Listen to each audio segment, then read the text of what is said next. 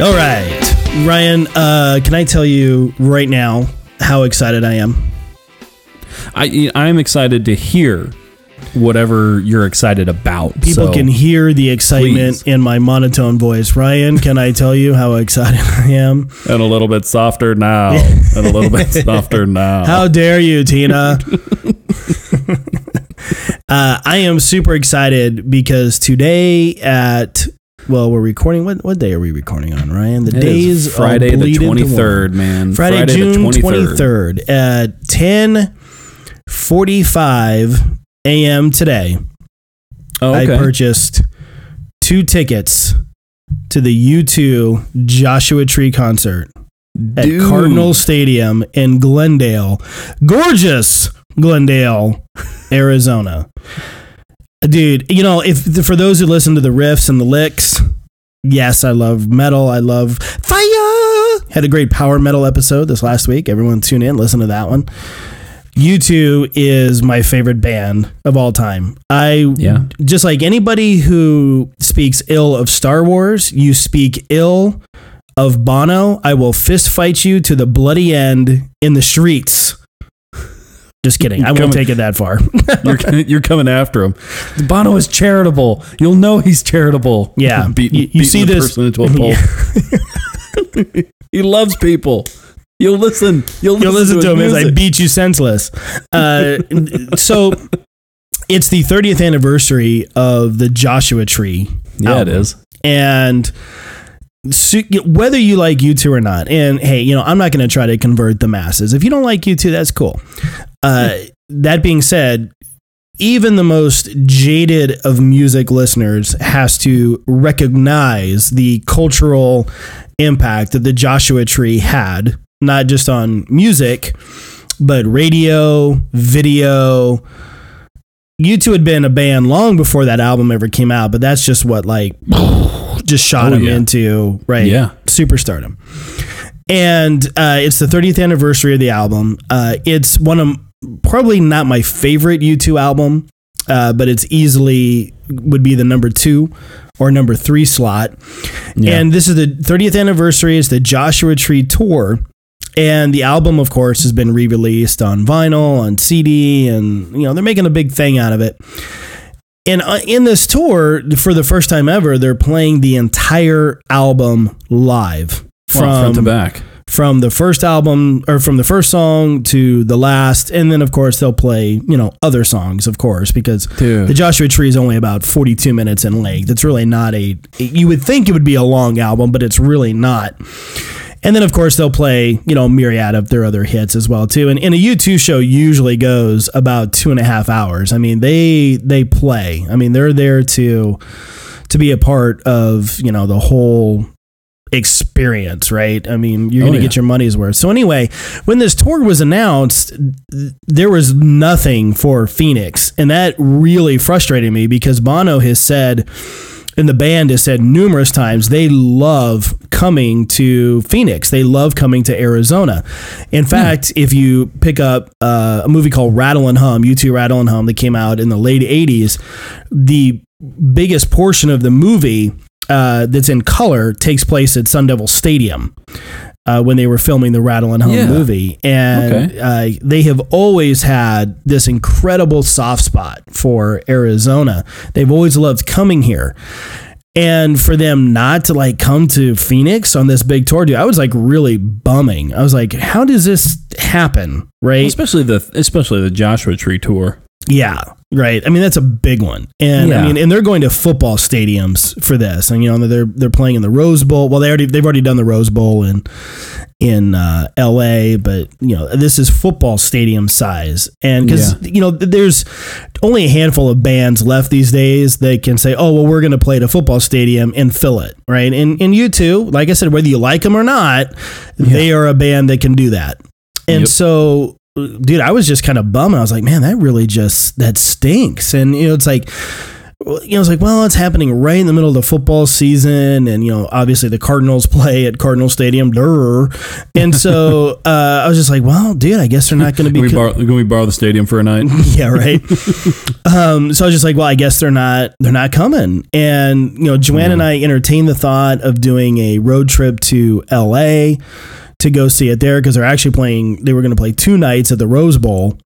Yeah, that's like 6 hours. So, that's a day trip. It's a day trip. And we're just like, holy cow. It's like, ugh. But by the time that concert ends, man, you're staying the night for sure. Oh, yeah, there would be no driving back. Just a quick jaunt to LA to watch a 4-hour show. 6 a.m. Yeah, and Beck is opening for U2. So I'm sure he's going to put on a lengthy set as well. Yeah, I'm actually really looking forward to seeing Beck live. It's not something I've seen before. So anyway, just was kind of like, well, it's just not going to happen. And Monday morning, found out from a coworker, called me out.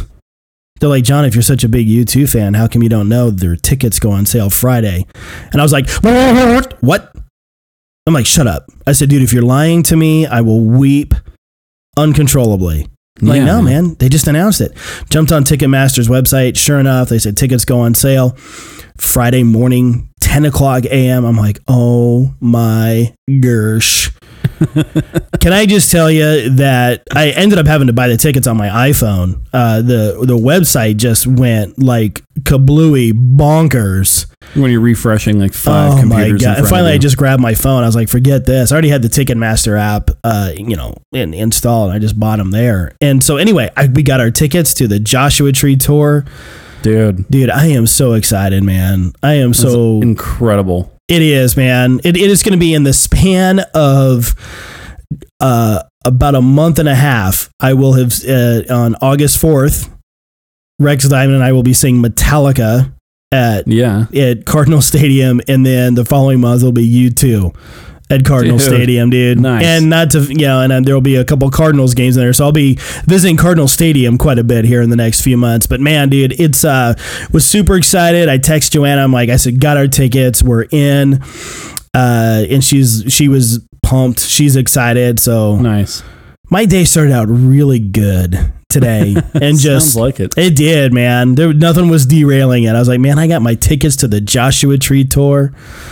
And what's really cool about U2, and we can move on to other stuff here. Like I said, I'm not trying to convert the masses, but when you look at like longevity of a band, and and you have your favorite bands, I have my favorite bands. We've got a lot of bands that we love in common. Many of them don't have the same members that they had when they first started. That's a pretty rare thing. Not even the Rolling Stones were able to keep the same lineup intact, right? The Beatles did. They just eventually just all hated each other and just quit making music and, went on their way. Yeah. But Paul didn't try to continue the Beatles, or John Lennon didn't try to continue the Beatles. U2 hit same 4 members throughout their entire existence, which is pretty freaking cool. And when I think of a lot of bands that, can kind of plug and play people and you don't really miss a beat too much, that is one band that, whether it's Bono, Edge, Adam Clayton, Larry Mullen Jr., it's just one of those, you take one of those guys out of that unique mix. It's not the most complex music in the world. There's no question. They'll even tell you. Bono has joked several times, man, dude, if I don't know how we got famous playing 3 chords, but we just kind of did, so they know they're in on it. But you take anyone out of that band, it doesn't work. Right. This doesn't work. And so super excited. Listen to some live U2 on my way home, just getting myself geeked for this show in September. That's incredible, man. Dude. Yeah, dude, I'm feeling really good. It's going to be tough to deflate that balloon until we start talking about Spider-Man. And there it is. And then I'm going to get all sad. looks like I'll be hunting the show for this moving forward, because John's head's on his desk. I don't know if he's coming back up. Just put my headphones on the microphone and walk away. Perfect. I'll be back in a little bit.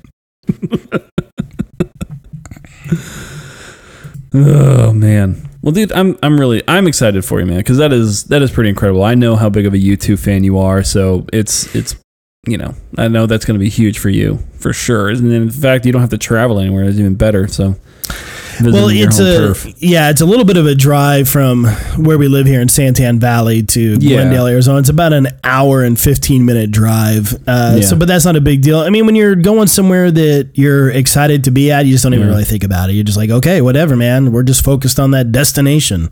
Yeah. I saw Foo Fighters there. Oh, okay. Yeah. That was a few years ago. They're another one that can pack a football stadium is definitely the Foo Fighters. Absolutely. Yeah. It was a good show, man. Well, I mean, it was a good show when the Foo Fighters got on stage. I didn't really like the two openers. I think it was like Rise Against. Rise Against? Open for Foo Fighters? Rise Against and then Serj Tankian. From System of a Down. Yeah, but he did his own thing, and which nobody's asking for. Nobody wants that. Yeah, nobody wanted it. Nobody. So he was so far up his own rear end. Lauren and I literally we just said, "Cool, let's take a walk." We just walked out of the show and just took a lap around the stadium until we heard silence, and then we went back and found our seats again. It was pretty incredibly bad. I did not enjoy the opening acts at all. But Rise Against, that is a odd pairing with Foo Fighters. I'm pretty sure it was Rise Against. It was one of those angsty punk bands. Oh yeah. And so yeah. If that's Rise Against, then that's who they are. And I don't know if I necessarily have anything against their music. I just was excited for Foo Fighters, and so. Well, yeah, dude, when you're you've ordered up the world's juiciest steak, and that's, excuse me, as I readjust here, we'll get away from the mic for a second. When you've ordered up a super juicy steak, and the stuff that you're getting before the steak is dried asparagus and cold mashed potatoes, but not just wilted, just cold mashed potatoes. Yeah, it can feel that way. That's very similar to how Rex and I felt before A Perfect Circle, and we had these that's right, yeah, that goth Satanist band. dance band, EDM Satanists. You don't know me because you can't see me because you can't feel me. 666. I mean, just. Dude, I did listen to the show, and I heard you just going for it. I'm just like, well, John really, he must be rocking that album occasionally. You know what? I haven't heard in a minute. That weird EDM Satanist band. I don't even think we need to spin that. I don't even know. I can't even remember their name, dude. It was so forgettable who they were. All I remember is if the most quality star you can pull into your music video is Kat Von D, then I don't dude. We're flying high. Guess who we got? Who'd we get? Kat Von D. Yeah, dude. And apparently the tattoo girl from the television cable show. Yeah, she used to shack up with. Yeah, she used to shack up with Nikki Sixx from Motley Crue. Surprise there. Dude, I cannot remember those guys' names, but with Serj though from System of a Down, it has been 12 years since a System of a Down album. Yeah. And I really did, man. I really liked System of a Down. Everybody loved Toxicity. Everybody loved it. It was a great album. Their first album was good too. I enjoyed them. I enjoyed them as a band. I thought they were cool, man. I really did. But and something happened, man. They just kind of went sideways. Not really sure what the deal stuff, is. And it's just weird. Well, I know this isn't an extension of Saucy Riffs, but it's it's a classic example, man. That when you get a band that is, I think when they get successful really fast, right? I mean, you're gonna have bands that earn the stripes before they get famous, right? And the music industry is littered with it, right? I mean, we're just talking about Metallica. Metallica just didn't start out selling 30,000 seat arenas. Okay, I mean they just. Dude, I mean, they were playing the dingiest of the dingies, the basements and the garages. Absolutely. And relying on bootleg, Sony Walkman cassette recordings of their shows, being swapped. And, like U2, Metallica can be a polarizing band. There are lovers, there are haters, there are in-betweens. You can't argue the success. And, they earned, and to the point where they can play like a 70,000 seat football stadium, But sure. Like with System of a Down, it was almost as if like it was just boom. The success came fast and hard, and they were just everywhere. And I'm with you, and I enjoy their music quite a bit. Yeah. But man, it was a classic example of just all of a sudden, Serge is like, oh, okay, look, everyone must be listening to it just because of, my unique singing style. And that was definitely a part of it. But I mean, yeah, he had an interesting voice. It was kind of interesting to listen to. Interesting delivery, the way the way his cadence worked with the music. I mean, it was all just an interesting blend, and it was all great because of the sum of its parts, right? Not just because of right. Serge. And so, man, it's almost as if, dude, if they were to do another album, it's like, would people even be like, oh my gosh, yeah, System of a Down? It's like, man, the longer you're away from that, especially these days where, radio doesn't count for diddly squat anymore. Yeah. So anyway, yeah, that's funny though, dude. But Cardinal Stadium, 2 great shows coming up this summer.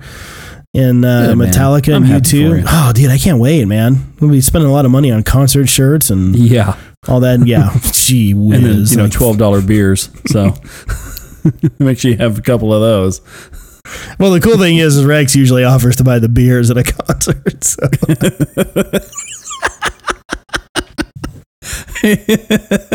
it's I don't know why I find that so funny. I'm cracking myself up. He's going to listen to this show and be like, oh, wait a minute. He's right. Guess who's buying the beers at the Metallica show, John? Oh, well, well, it was funny when him and I saw Rex will still do it. When him and I saw Alter Bridge earlier this year, it was funny because after Nonpoint played, we went back to the bar and got a couple of drinks, and he bought the first round. I was like, dude, the second round's on me. He goes, okay, cool. I said, do whatever you want, man. And so he ordered a shot of Jaeger, a Blue Moon, and I got a Jack and Coke. $42 for the second round for those 3 drinks. He's like, I'll get you the water beer at that $3 a pint. You're like, I'll buy next round. $42. You guys have a steak? You have a steak back there? My buddy's buying. You have a steak? $42 for a Blue Moon, That's a shot of Jaeger, and a Jack and Coke. What, that shot of Jaeger was like $12. It had to have been like $18. Could have bought a bottle of Jaeger. Could have thrown away a bottle of Jaeger for the cost of that. Yeah. All right. Yeah. So I wanted to share with all the reasonableness my excitement for U2. Well, I'm sure. Hopefully, I'm sure everybody is excited for you, man. Because that is really exciting, man. I know when Lauren brought me to Foo Fighters, I know that is one of my top. That's in my top 5, and absolutely. Much, same here, man. Foo Fighters are punches amazing. at number 1. So when she brought me to that show, like that was just incredible. Like it was just an absolutely incredible moment. Well, dude, when it's a band that you really are invested in, and you go and you see them live. It is, I mean, let's get fanboy here. I mean, it is an emotional thing because you're emotionally tied to the music. It speaks to you in a certain way other than Dave Grohl rocks. I mean, there's which he does. Yeah. Dave Grohl does rock, but I mean, there's something about the music, the lyrics that are speaking to you and where you're at in a certain moment or where you've been or it recalls a nostalgic memory. And then, to hear those songs live and to sing those songs. I mean, one of the greatest moments ever that I've had at a show was the first time I did see U2. And, and they're doing With or Without You. And, you've got, and this was a smaller venue. This is about a 15,000 seater. And, you know, Bono stops and puts out the microphone and we're all singing together. Nah, dude, that's rock and roll. Yeah, right? And that's about as close to a like spiritual moment, you know, outside of a church, you know, that you can get, you know. Yeah. And so when we saw them on their 360 tour, speaking of U2 at Cardinal Stadium, man, it was about 5 or 6 years ago. Black Eyed Peas opened for them. Thoroughly enjoyed that. I'm not going to be the first one to line up for a Black Eyed Peas headlining tour. That's interesting pairing, right? Black Eyed Peas and U2. And I remember that tour. Now that you mentioned, and they even joked about it when they went out there. And you know, will.i.am, you know, he said, he goes, here we are, you know, the Black Eyed Peas and U2. And just kind of stood there like kind of looking awkward. And he's like, we're digging it. And everybody just all of a sudden just kind of went crazy. And they put on an amazing show. And you've got like, you know, all these U2 fans, you know, jumping up and down to Black Eyed Peas and having a really great time. Yeah. And they put on an amazing show. But yeah, I mean, in that 360 tour, you know, Bono comes out and you know, they're doing their songs. And, you know, one of their big hits is Pride. In the Name of Love is the name of the song. Pride, in parentheses, in the Name of Love, which is a song about Martin Luther King Jr. and Jesus Christ. Very cool song. Yeah. And the chorus, you know, he just puts out the mic and his, you know, rock star pose like, okay, you know, everyone, your turn to sing. And you've got, you know, close to 70,000 people singing this song together. Yeah. It's a pretty amazing moment, you know.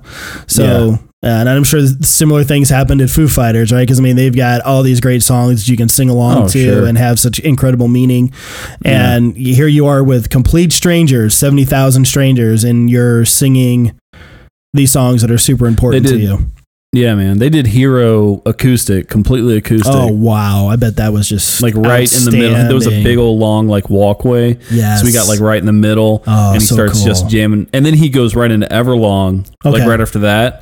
And then in the middle of Everlong is they extended out the bridge, and of course like it gives everybody time to like get set, and then they hit that chorus right after the bridge, just full band. Oh, so good. Yeah. I'm getting chills just thinking about that, dude. I bet that was a great show, me man. Too, dude. Like it was a great show. Yeah, that is so great. That is so great. So we have what show is this? Do we talk about comics here? Yeah, I know, right? What show are we doing today? You're listening to Saucy Riffs and Tasty Licks with John Lemmings and Ryan O'Farrell. Meanwhile, Ryan's like, hey, what the hell? Wait, I'm not prepped. I like music too. Yeah. What are they doing? Yeah. I think how we just completely emasculated Rex Diamond. No. Oh no, you said me. You said my name. Oh, yeah, that's what I'm saying. It's like we just like Rex Diamond just got thrown out and now Ryan O'Farrell's in it. Saucy Ribs. Yeah, not like, Rex. I'm not throwing away Rex. No way. Not Rex. Not Rexy. Oh, okay, dude. Jeez, what the hell are we doing? All right, man. Let's talk some comic book stuff, dude. We hit the record button and we just started. That's what happened. Know, right? Let's talk some comic books. Well, we've I not to bring it down.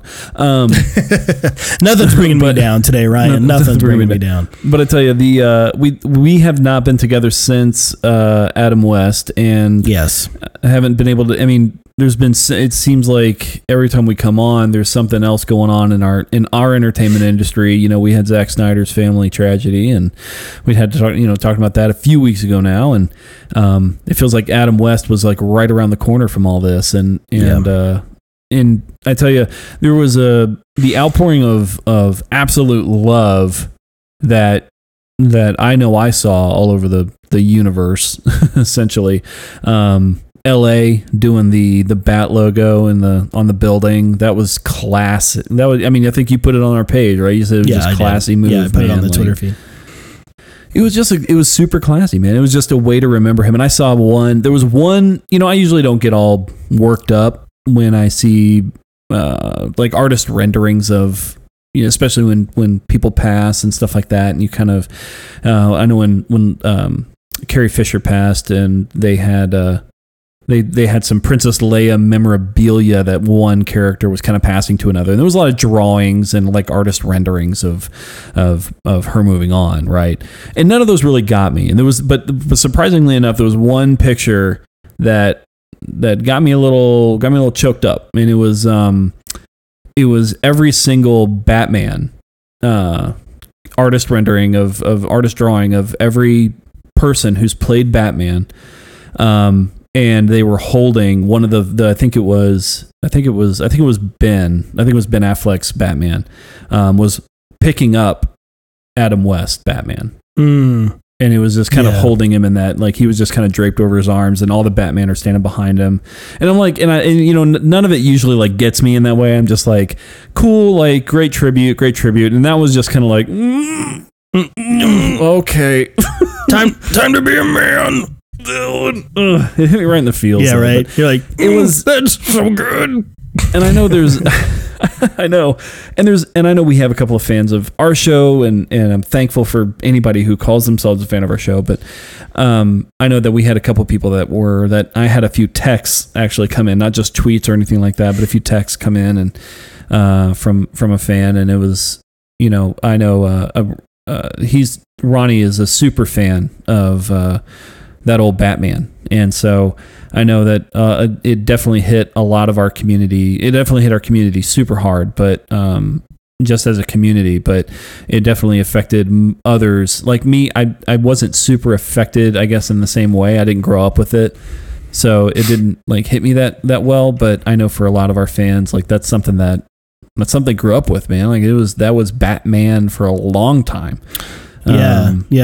Well, I mean, it was for me. I was born in 73, so, you know, I wasn't watching, you know, Batman first run on TV. Right. You know, it left the airwaves, I believe, in 1969, I believe it was. Okay. So, you know, where I saw was in reruns, you know, like after school reruns. You know, you come home from school, and, you know, this is back in the day when you had, you know, we're really going to take some people to school here, Ryan. Is when back before you had cable and satellite, right? You had two frequencies of television. You had VHF and UHF, right? Yeah. And UHF was best way you could equate is very similar. It's like AM radio. It was a lower frequency, but it traveled farther. And it was a lot less expensive to be on the UHF bandwidth and whatnot. So a lot of local channels here in Arizona, one of them was at the time Channel 15, it was a UHF channel for a while, showed Batman reruns like at, I think, from 4 to 5 in the afternoon, I think, every day, something like that. So it was like 2 episodes. Each episode was, nice. With commercials was like 30 minutes, right? And so that was, that was my Batman. When you're a kid, was, Batman. Yeah. And so nothing was cooler, than the TV Batmobile. Still a bad A ride. It's so cool. Yeah. Everyone always will dig the Batmobile from the TV show. It just looks so freaking cool. Yeah. But, and yes, let's definitely not the Dark Knight that people are used to from film and the comic book page. But when you look at where Batman was at in the 60s, it really wasn't too far off from what you saw in print. Now, it wasn't quite as, cheese-tastic. That being said, it spoke to a lot of people. And I never viewed it, and even as I got older and started reading Batman comics, and then, you got the Tim Burton Batman, and then Christopher Nolan, and now you've got, the DCEU Batman. I never once ever look back on that Adam West Batman stuff and go, oh, brother, what an embarrassment. It's a different, obviously, interpretation of Batman. But Adam West sure as heck made that fun to watch. And it was a Batman that, while the dialogue, calling Robin, old chum, and you look at the suit, this spandex, and he's got this paunchy gut, and not a man of the shadows by any means. it was still super fun. And Adam West had a great voice. I love to hear Adam West talk. Yeah, he had a great voice. Had this great voice, and he knew that he was in a show that was cheesy, but by gum, Ryan, he was going to make it work. And he made it work. And even the most jaded, unreasonable fanboy or fangirl, we all love Adam West. And the fact that he was never embarrassed by that role. And he went on to do a number of other things. He just didn't do Batman. I mean, he was a well-accomplished actor. He did a lot of voice work. He did a lot of audiobooks when he got a little bit older in his life. He did the narration for audiobooks. And seriously, who doesn't want to sit and listen to that smooth Adam West voice read you a book, right? I mean, come on. Yeah. But he never was embarrassed. Practiced all of his comedy chops in Family Guy as the mayor. Yeah, right? Quahog. Yeah, right? absolutely. For years he did. Yeah, he did mayor of Quahog. The Simpsons, he did voice work in that as well, too. Up until recently, both him and Burt Ward were voicing Batman and Robin in an animated series based on the the Batman TV show. That's right. And very recently. Never embarrassed by that. And there are so many times, Ryan, that, when actors move on from maybe a little bit of a schlocky role, something that's a little bit cheesy, you don't really hear about that. Like Tom Hanks doesn't really talk about Bosom Buddies, a TV show that he did in the 80s, right? Yeah. Where he cross-dressed so he could live in an apartment at a cheaper rate. It was a funny show, but how often, and this isn't disparaging Tom Hanks. I love Tom Hanks. He's a great actor. Deserved of all the awards he gets, right? Oh, yeah. He's a great guy. It's kind of one of those things, you don't like Tom Hanks, you're probably not an American type of thing, It's like, who says they didn't like Tom Hanks, right? Everyone loves Tom Hanks. But, he doesn't sit down for an interview and someone goes, tell me about those days of Bosom Buddies. Right? Yeah. You could always ask Adam West about Batman, and he would talk to you about Batman. And he wasn't trying to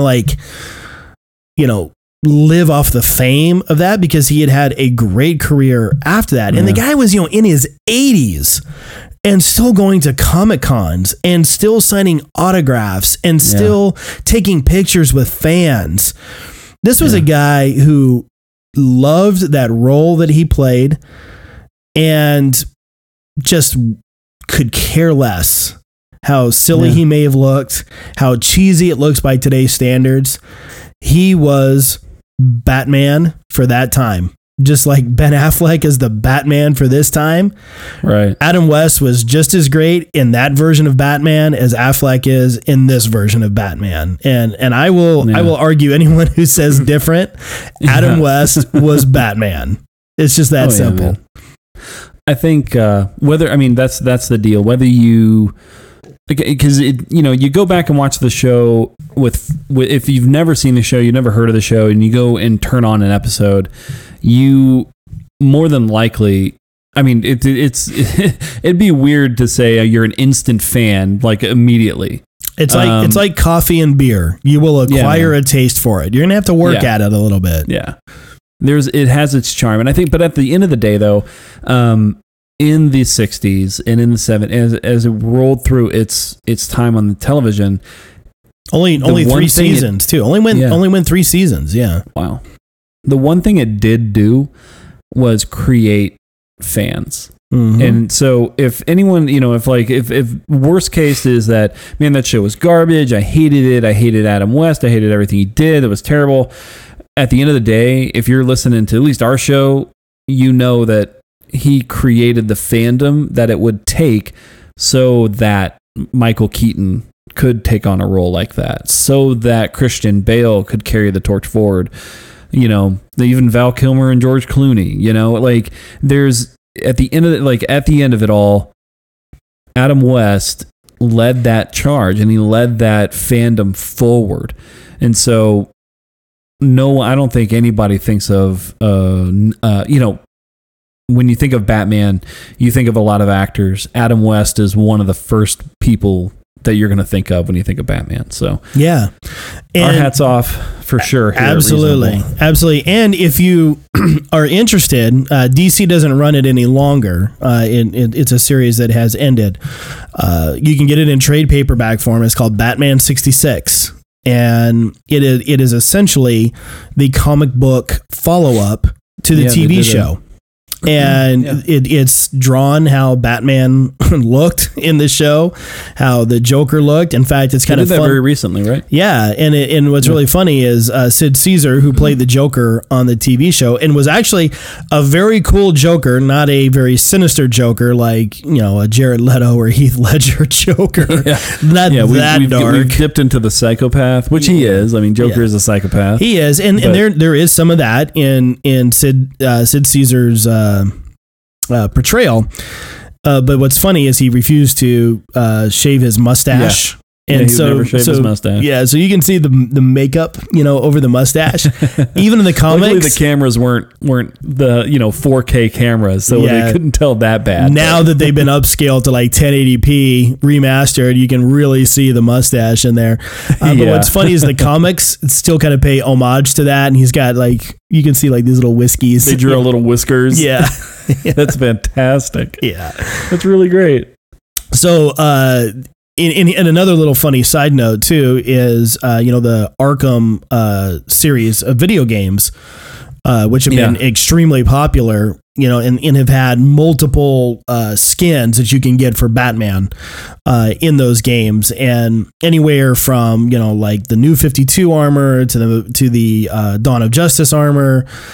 The one that had been asked for literally since the first one, which was Arkham Asylum, which came out in Ryan, 2008, 2009, something like that. Oh yeah, Asylum. Yeah, that was the first Batman for game. For the Xbox 360 and the PlayStation 3. It was, people wanted an Adam West version of the suit, which would look really funny because they've got a very buff looking Batman having running around in these and it's a very dark game. It's the modern Batman. It is. He's got the tragic past. He's got the doesn't reflect that 60s Batman at all. But that's the thing though. Fans wanted to see him. We know our Batman. Suit. We want that Batman. No matter what, and he's still a part of the lineage. And what's funny is WB Games didn't do the Adam West. They I think it was with Arkham City. They did what they refer to as the 77 Batman, which was the blue and gray with the yellow utility belt, which was pulled from the comics, and the blue boots and everything, and which was fun to play as. But people are still like, okay, that's cool. We want Adam West Batman. Yeah, man. And it wasn't until the last one, Arkham Knight, for the current consoles, that they finally released an Adam West Batman skin, and it became one of the most downloaded DLCs for that game ever. Of course it did. I think they only charged like $2 for it, and people were like, okay, here's my $2. I just want to play Batman in his Adam West outfit in this uber dark game. And here he is big running around yellow logo. Yeah, he's running around in blue tights, spandex, just busting guys in the head. So there you go, man. It took running around in spandex. Rachel. Yeah, Rachel. Yeah. Martha. Who'd you say? Martha. Yeah, so definitely Adam West. Rest in peace. Guys, if you haven't had a chance to watch the Batman TV show, check your local listings. Seriously, it may be on a local channel because it still does kind of repeat. If not, if you're not interested in doing a lot of searching, you go to iTunes. It is available, seasons 1, 2, and 3 for purchase from iTunes, from Amazon, Google Play, all of those services. DVD, I don't know if it's on Blu-ray. I could be wrong. I got the internet in front of me, but I'm not going to bother looking it up. But you guys know how to find it. But yeah, invest a little money. Don't pirate it. Don't be a loser and pirate it. Buy it, download, because it is something worth keeping, because it's very cool, man. I mean, if you're a fan of comics, it's a huge, very similar to like the 70s era Wonder Woman TV series. It is completely influential in just the history of live action comic books. You can't just dismiss it. And so check it out. Rest in peace, Adam West. It was a tough one to see go, man. Yeah, our hats off, man. Well, I'm glad. I know he was. It's sad to say, but that's kind of what happens when we get older and diseases start hitting. And the only thing I'm happy about is that he's not in pain and not hurting anymore, because I know that those last. I think he died of leukemia. So I think from what we understand, lived a very full life. Sound like he was Comic-Conning it up till. That's what I'm saying, man. Yeah, darn near last year, I think. I don't know, but so it's he'll always be remembered, man. Will always be remembered. Awesome part of this community. Fantastic. Well, awkward silence there. Yep. Good night. You're the showrunner, man. Should I shift this? All right, shifting. From Batman, notes and I totally my phone fell asleep. So are we going to move into the inevitable? Let's talk about some Wonder Woman stuff before we just Oh, okay. Yeah. We can gush over that some more. Heck yeah, dude. So Wonder Woman now officially is the highest grossing female directed movie of all time. Am I correct on that? Yeah, that's what the news is saying. Yeah. So if I get my information from the news, then yeah, you're right. So go ahead, man. Yeah, it's kind of a hard. I guess it doesn't come without its tongue in cheek moments, because it is a superhero movie. Mm-hmm. So you have a lot of pull there from a lot of things, from when you talk about female directed. Yeah. A female director directed a superhero movie, and that wasn't the point of it. It wasn't just to have a female director direct a superhero movie. Oh, no. And I hope people know we're not trying to cast Wonder Woman in that light. Okay. No. But the fact of the matter is that there has been plenty of movies directed by men. I don't know any other superhero movie directed by a woman right now. Maybe you know of one off the top of your head. I can't think of one. I don't think there has been. But that have just fallen flat on their faces and not made any cash, and got squeaked right in and out of theaters, and no one really cared. But with this one has made such an impact in almost every way, socially and culturally. But aside from those things, it was a good movie. And I know, that's our opinion on this show. We love it. We're going to talk about why we love it, right? But I stand behind. I've seen it twice. Yeah, I stand behind my A+. That is an A+ movie. I stand behind it fully. Yeah. And I think, that's kind of where we're, like I said, I guess that's where we're at. But I think it really had an impact. And I think one of my favorite pieces of the impact, and we didn't talk about it a ton, but I did mention it on our solo show, or on my solo little blurb that I couldn't remember, Big Blue Guy. So played by Dr. Manhattan, portrayed by Kristen Stewart. Portrayed by Kristen Watchmen. Stewart. Yeah. Twilight, Watchmen's New Dawn. Twilight, Watchmen's New Dawn. I love it.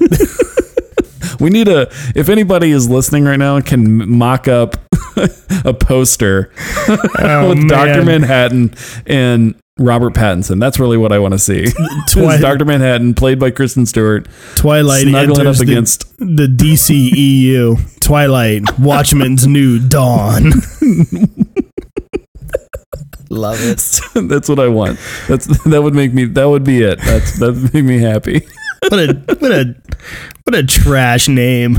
Watchmen's New Dawn. Just part 1. I love it. So I kind of lost where I was going there.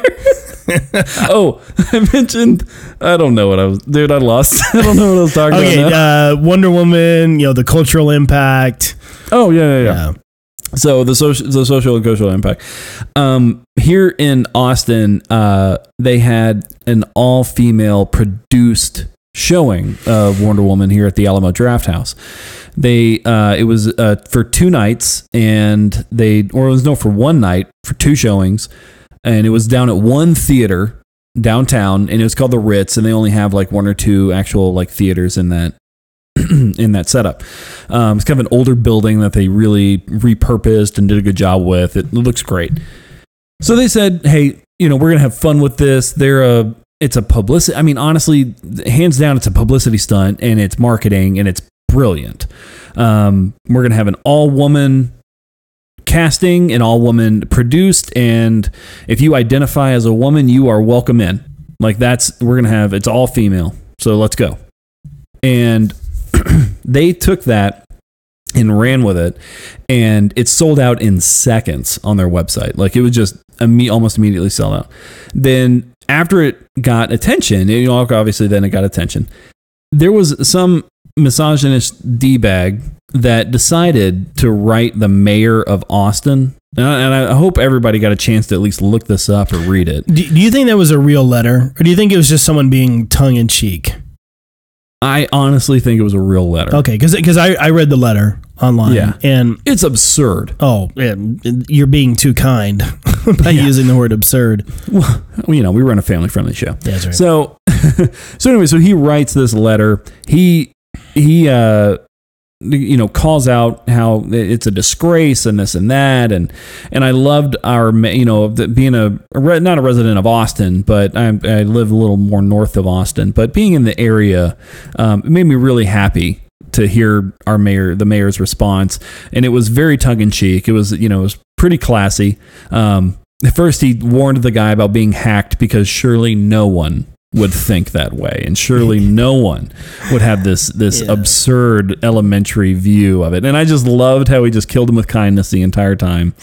Spoke wonderfully of the city, and I'll call it our city. Spoke wonderfully of our city, and really backed up what Alamo was doing. So after that, after the whole attention grab, every other Alamo and every other city, I think most of the cities actually decided to run just like that. They decided to they blocked off one of the showings. They said, this is our showing, and we're more than happy to kind of copycat. So all the Alamos after that kind of copycatted the whole movement, which I thought was great.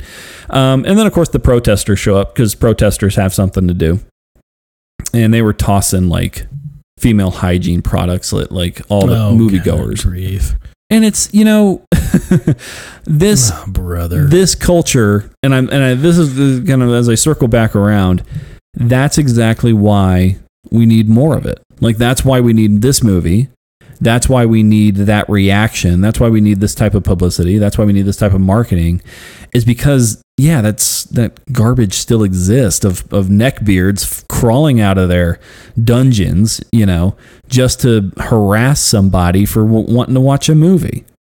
Like, and that's really what it boils down to. These people were in line to go watch a movie, and no one like, you had a certain subset of people that were just like, I am angry at you because you want to go watch a movie.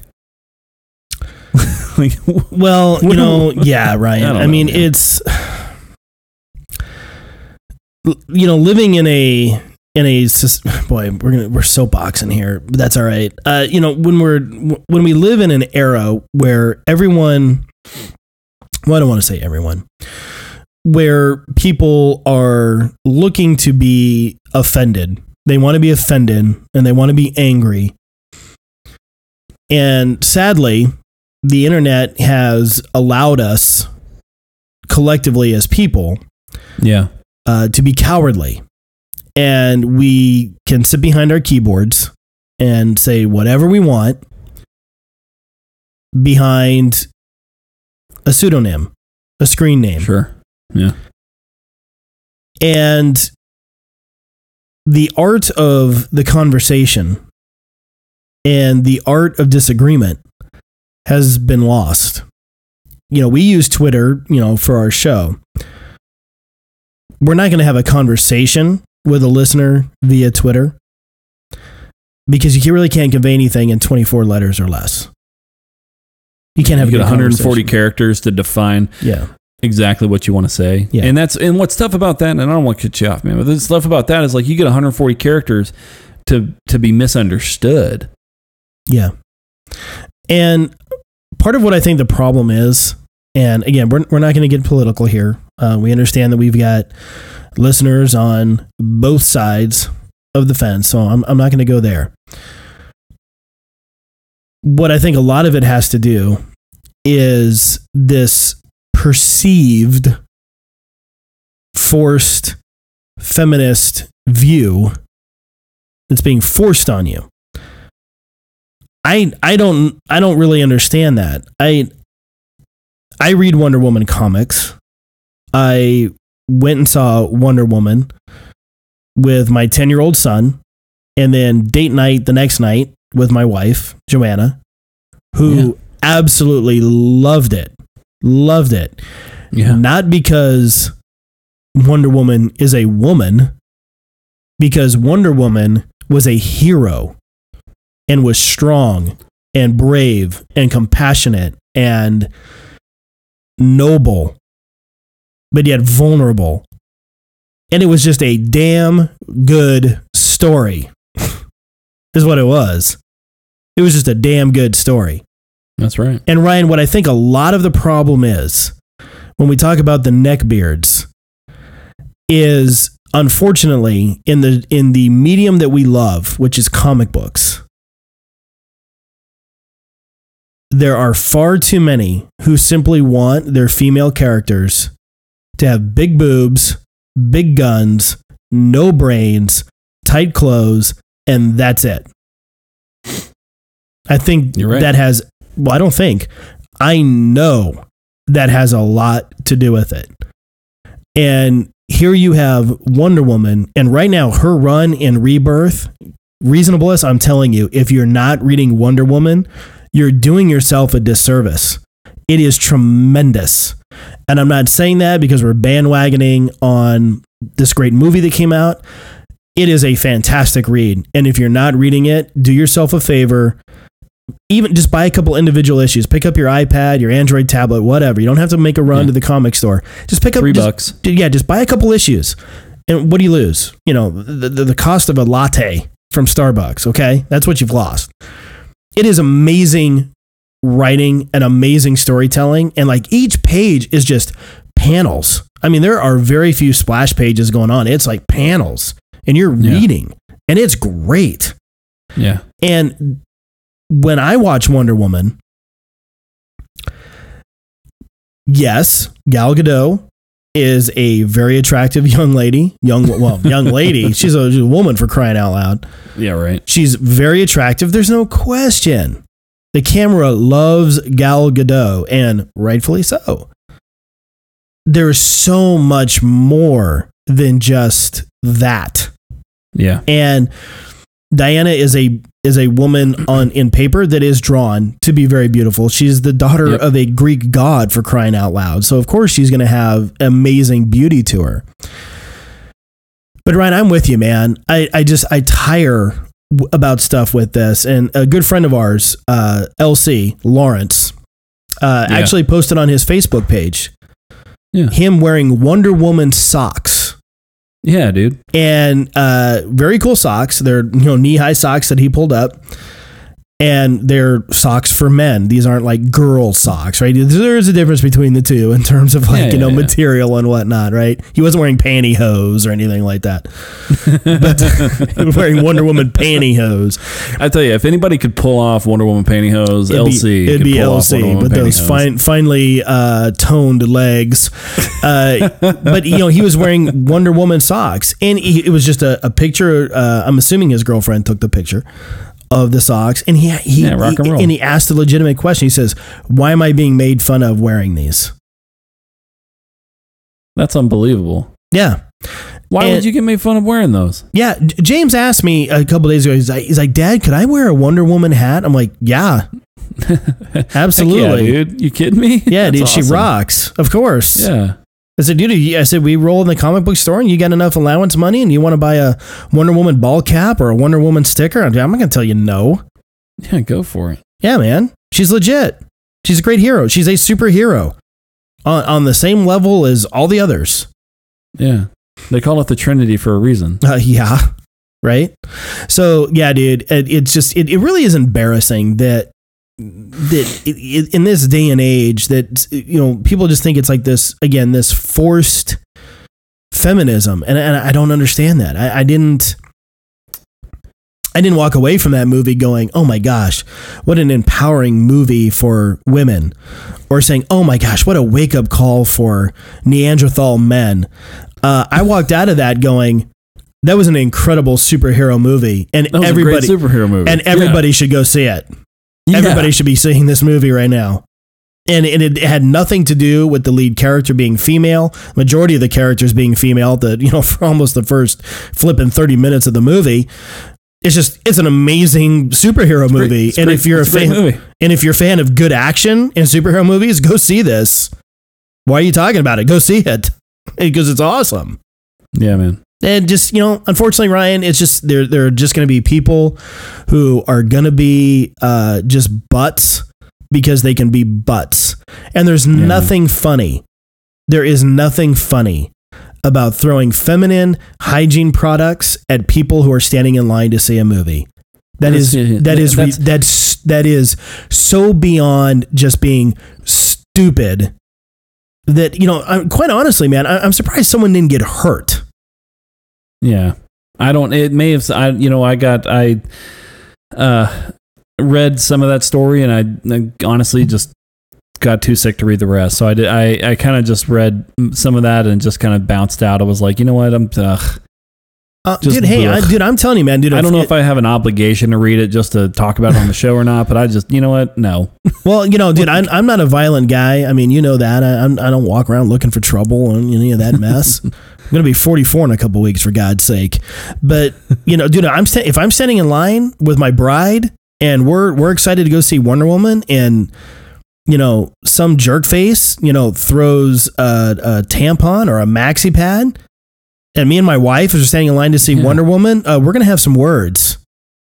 Right? Yeah. I mean, that's just disrespectful. It's disrespectful. It's disgusting. It's really disgusting. And so anyway, man, I don't want to keep dwelling on it, but for those that were doing it, if you happen to be one and you're listening to this show, thanks for listening. Number one thing, but shame on you. Yeah, hit the subscribe button. But shame on you, and shame. And if you know someone who did that, be a good friend. Seriously, be a good friend and talk to them about how awesome it is that we are seeing great comic book movies in the theater, and Wonder Woman was one of them. And in our opinion, we're going to hold to this opinion. It set a new bar for both companies, both Marvel and DC. It set a new bar. And yeah, man, I don't want to keep going on that. I don't want to tire our listeners. Let me lighten it up a little bit then. Yeah, let's lighten it up. All right, I want to lighten it up just a little bit then, because it's just been like. Let's talk about its money. You can talk about its money? No, actually. Oh, okay. Well, we can, but not. No, John. Okay. No, we can definitely can. Next item on the list. We got some fan mail from Mr. Greg, who decided to listen to our Wonder Woman show and wrote in a little bit, which I really obviously love hearing from you, man. And you always have a really cool breakdown, and you always catch some things that we always seem to either miss or we caught too, and we love sharing that with you. So thanks for writing in. We did, and you may have caught this your second viewing on Wonder Woman, but he did have a correction for our show on our Wonder Woman show. By the way, I have a correction I need to make too. Sure. Yeah, but go ahead. Go with Greg's. All right, so he definitely caught us. He definitely caught us, with our hand in the cookie jar on this one. So there was the moment where we totally kind of called out. It doesn't make any sense why.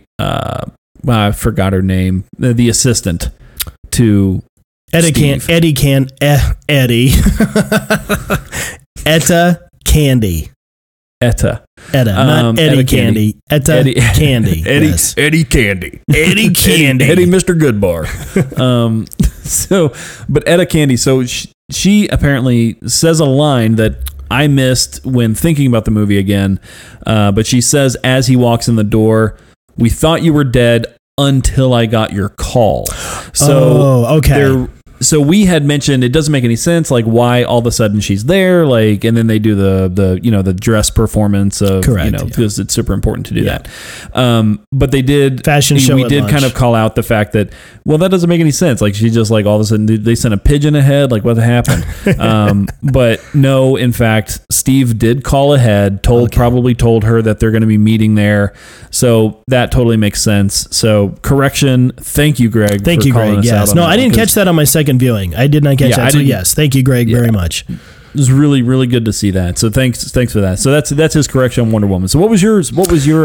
Well, one of the things that I nitpicked a little bit, and again, when you go back and listen to our Wonder Woman recap, we didn't nitpick much about it, but as with every comic book movie, we like to say there are corn nuts that get spilled around.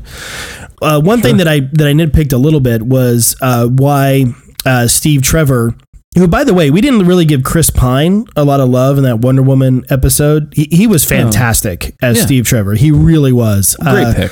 Yeah. I'm a fan of Chris Pine. I have thoroughly enjoyed his run as Captain Kirk. I know a lot of people are kind of like, I thought his Kirk was really great.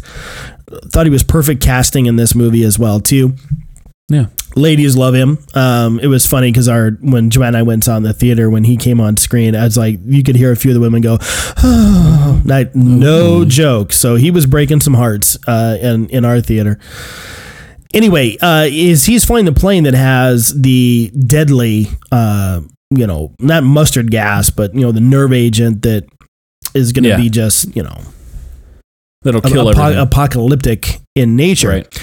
Why he had, and they discover, of course, that it's flammable, that it can be, that's really the only way you can really hydrogen based. Yeah, it's really the only way you can get rid of it is like if someone throws this a grenade of this gas, you could burn it in the air to get rid of it. And so, he's going to shoot down the plane and have it go down in flames. And you're kind of like, well, why? I mean, couldn't he just land it somewhere? Because he does commandeer the plane, by the way.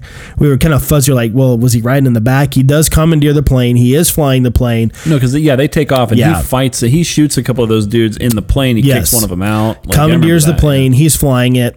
And we were like, well, couldn't he just land somewhere? And they were like, well, maybe because this chemical was so bad, the thought was we don't want anybody to have it, right? Because the U.S. and Britain and France, they were just as guilty of using chemical warfare as the Germans were, the Ottoman Empire. I mean, everybody was using mustard gas. I mean, it was just brutal. So why do you have to kill yourself to get rid of this stuff? Correct. Yeah, that's the big question. And so what I missed the first time is that they noticed that the bombs are on a timer. And no matter where it lands, where it goes, they're going to go off. No matter what. So he doesn't really have time to try to defuse and fly the plane at the same time. All these different charges that are scattered throughout on these canisters. So that's why he, still ultimately makes that decision. It doesn't matter. So even if he landed the plane in a field somewhere, it would still blow up. It's still going to go off and spread the gas. So it basically, to take a page from Star Trek, a Kobayashi Maru, a Catch-22. They're a no-win scenario. So that's why he still chooses to shoot the flare into the cargo hold of the plane there and have it go down in flames. So made a lot more sense. It's kind of like, okay, I missed the detonators. Don't know how I missed that the first time around, but I did. So I did want to correct that. So it definitely just wasn't there as a plot point to move Diana forward to be all about love. So he genuinely he knew it was on charges because he was told before he went on the plane. And so there you go. Yeah. It's kind of the option. So, well, very cool. Well, are you ready to move on? Yeah, absolutely, dude. By the way, if we're going to talk about a little bit of money, let's talk about Wonder Woman's money. And then, guys, we're not going to tire you out on Wonder Woman, but just kind of throw out a couple numbers here because we like to talk about how successful comic book movies are because it is so good for the medium in which we love. Okay, that's why we talk about it. So right now, when we talk about domestically, Wonder Woman in the U.S. alone has made $293 million. That puts it at number 3 for 2017 so far. Now, obviously, there are other movies coming. We got Spider-Man coming. We got that big one coming in December called Star Wars, which is going to rule Thor, the roost. Thor Ragnarok. We have Thor Ragnarok. We have Justice League. So there's, guaranteed big blockbusters that are still coming. But for right now, Wonder Woman sits at number 3 at $293 million in the U.S. What I'm more concerned about and what I like is worldwide, because really these movies, they're worldwide movies now, right? The majority of these movies are making their money in the foreign market, not so much the domestic market. But right now, Wonder Woman sits at number 6 worldwide at $591 million, just about 14 million away from Logan at the number 5 spot, which tells you Logan was a big hit worldwide as well too. So that's very cool, man. Yeah. And again, we don't say it to go, oh, look how much money the MCU does. Look how much money the X universe does. Look how much money the DCEU does. The reason why we do it, guys, is when these movies are popular and they're good. Okay, that's the caveat. When they're popular and they're good and they make a lot of money, that's great for the medium in which we love, because they're going to continue to make and continue to set the bar high to make excellent comic book movies, and not just rubbish comic book movies going, oh, well, they love it, they'll go see it. Yeah, man, Wonder Woman making a lot of good money, and deservedly so. A lot of repeat views too, man. When you look at what people are going to see it sometimes 2, 3, even 4 times in the theater. So that's very cool. Oh yeah, because it did set a record as we try to wind down talking about Wonder Woman. It did set a record on the lowest drop, a 2-week drop. Yeah. So its second weekend was while they're always significantly low, from the first weekend, its second weekend was actually so high that it set a record for second week viewing. Yeah. Or second week in the theater. So that says, it's got to say something, man, because not a lot of movies do that. They usually drop about 53%, something like that. As you see week over week, I think this one was around 40. Mm-hmm. And it was only a 40% drop. So, which in movie theater terms, 10% is a large number. So yeah, right. Obviously, right. So when you see I think we saw Man of Steel made $291. Correct. Domestically. Yes. That's its current run. At its current iteration run, they call it all time. Yes. It made $291, and 4 weeks for Wonder Woman to make $294, almost $294. So absolutely. Pretty exciting, man. Pretty exciting stuff.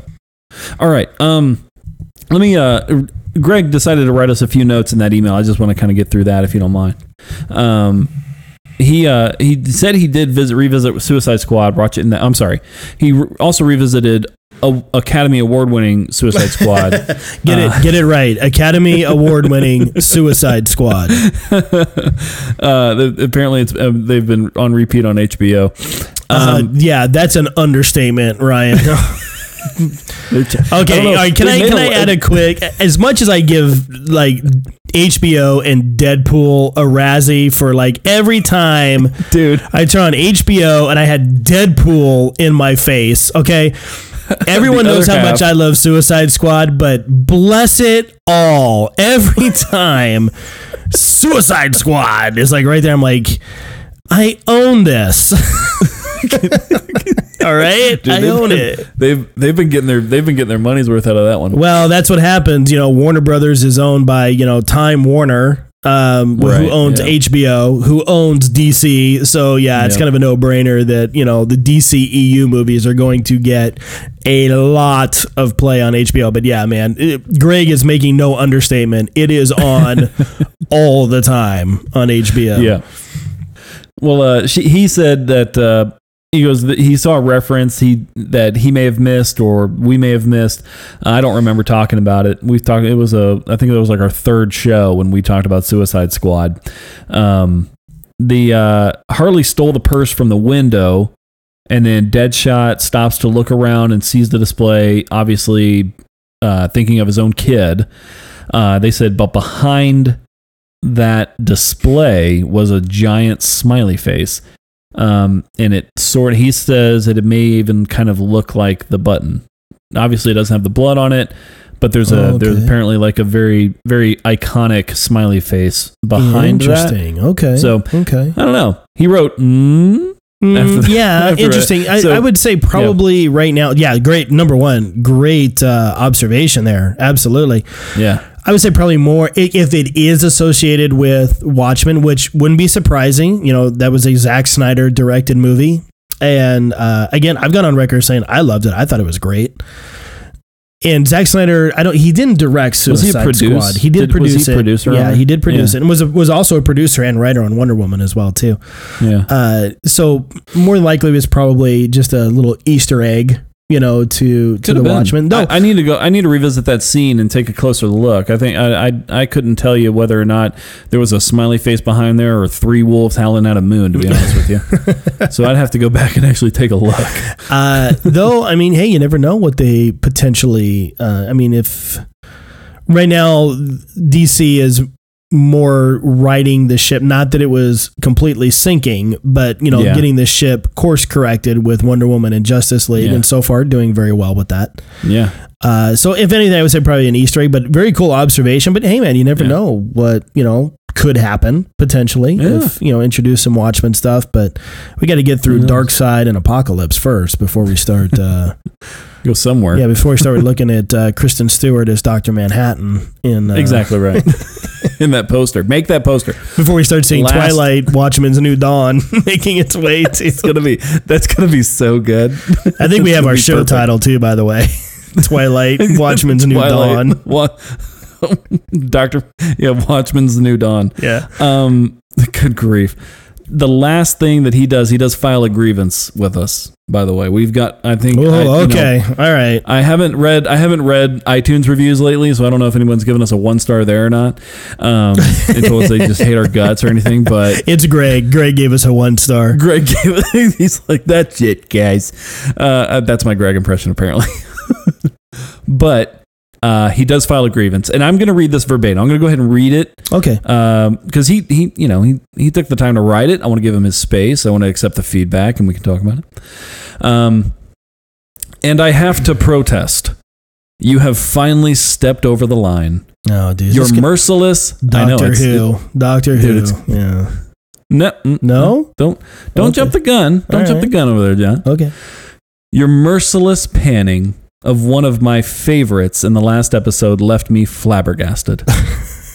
Typically, you are so open and accepting, even of the mediocre.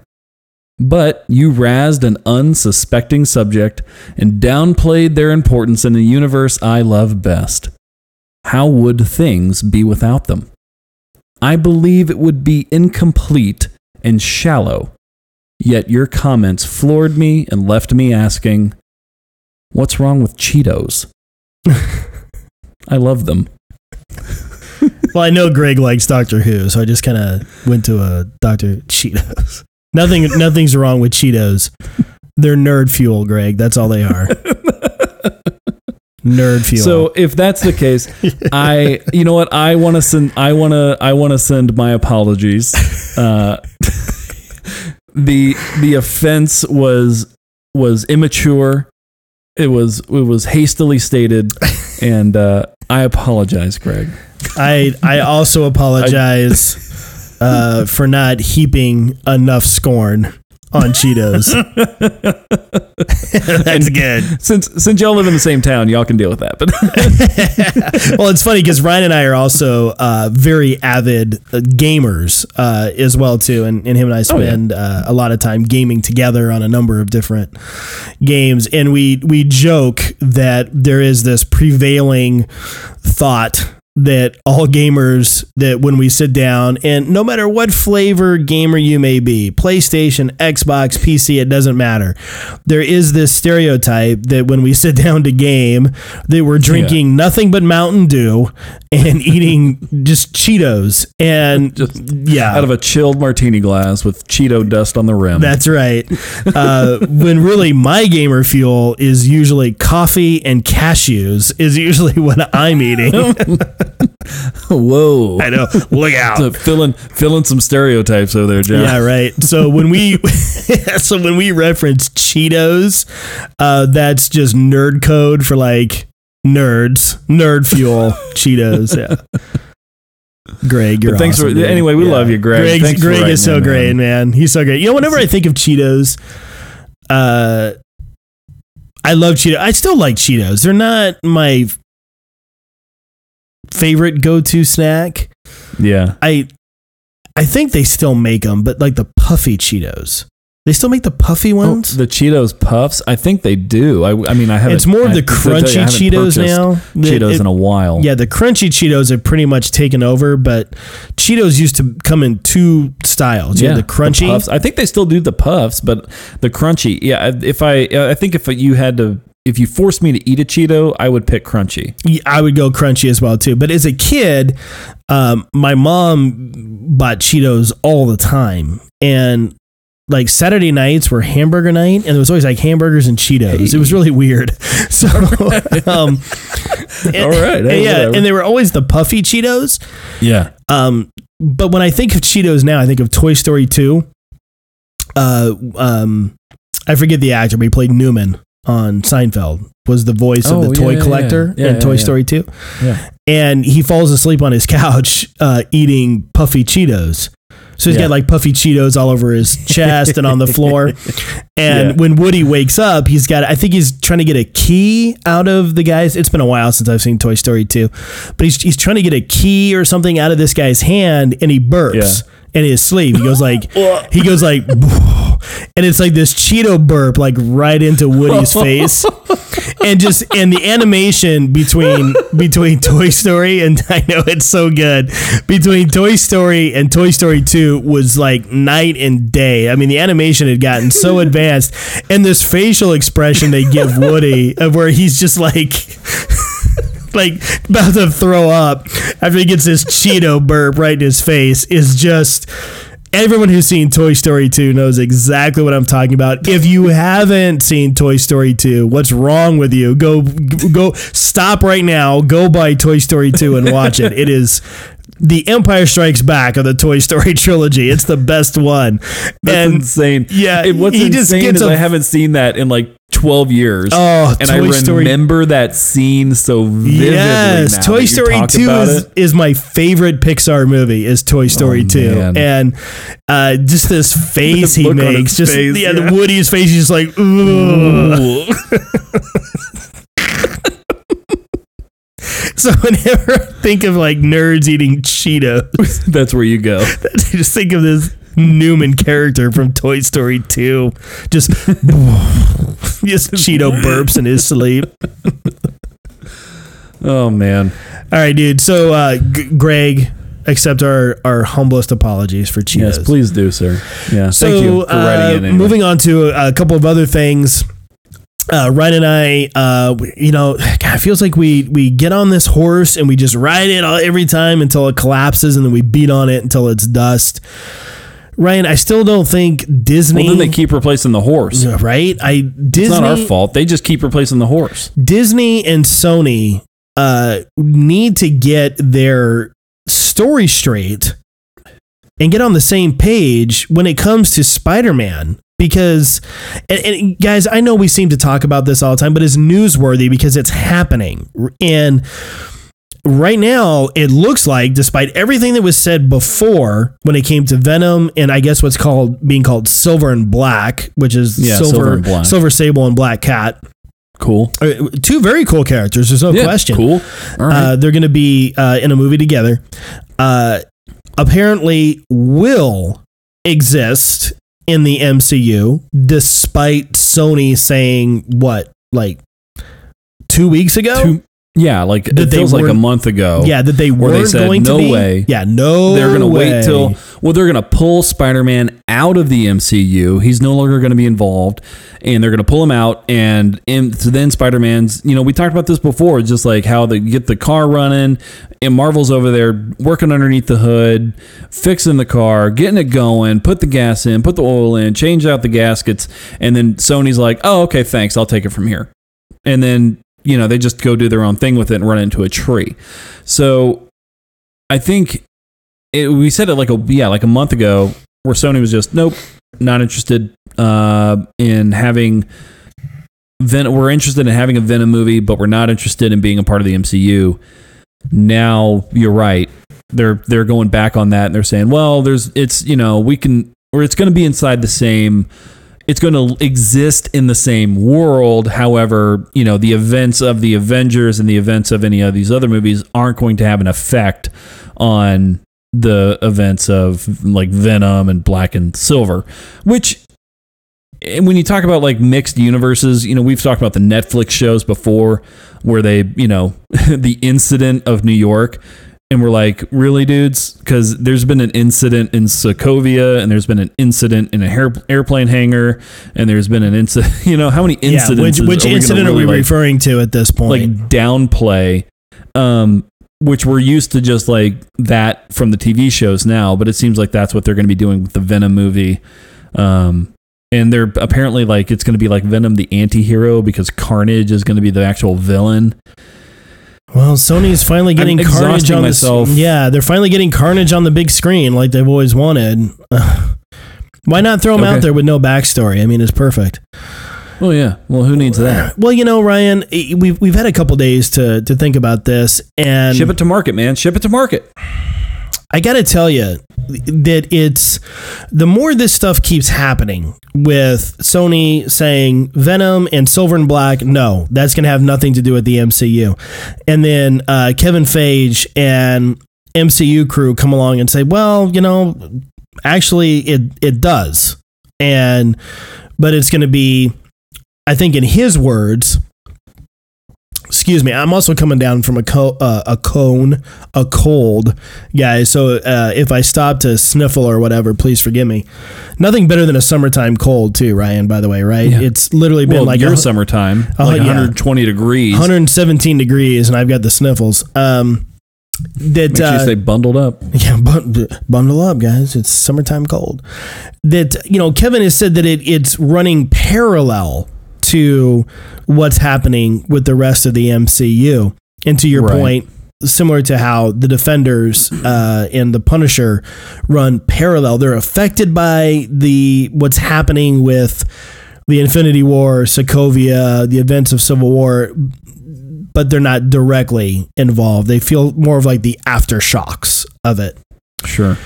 Okay, I can buy that totally fine.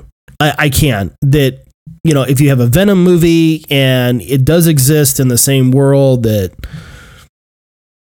Ultron lived in and Thanos, okay, cool. And you're not going to be referencing that, that's fine. Because even in comic book pages, Ryan, you don't have, you don't pick up a copy of Old Man Logan and it's referring to something that's, happening in, Iron Man. Not everything has to talk about everything correct else. Otherwise it gets way too confusing.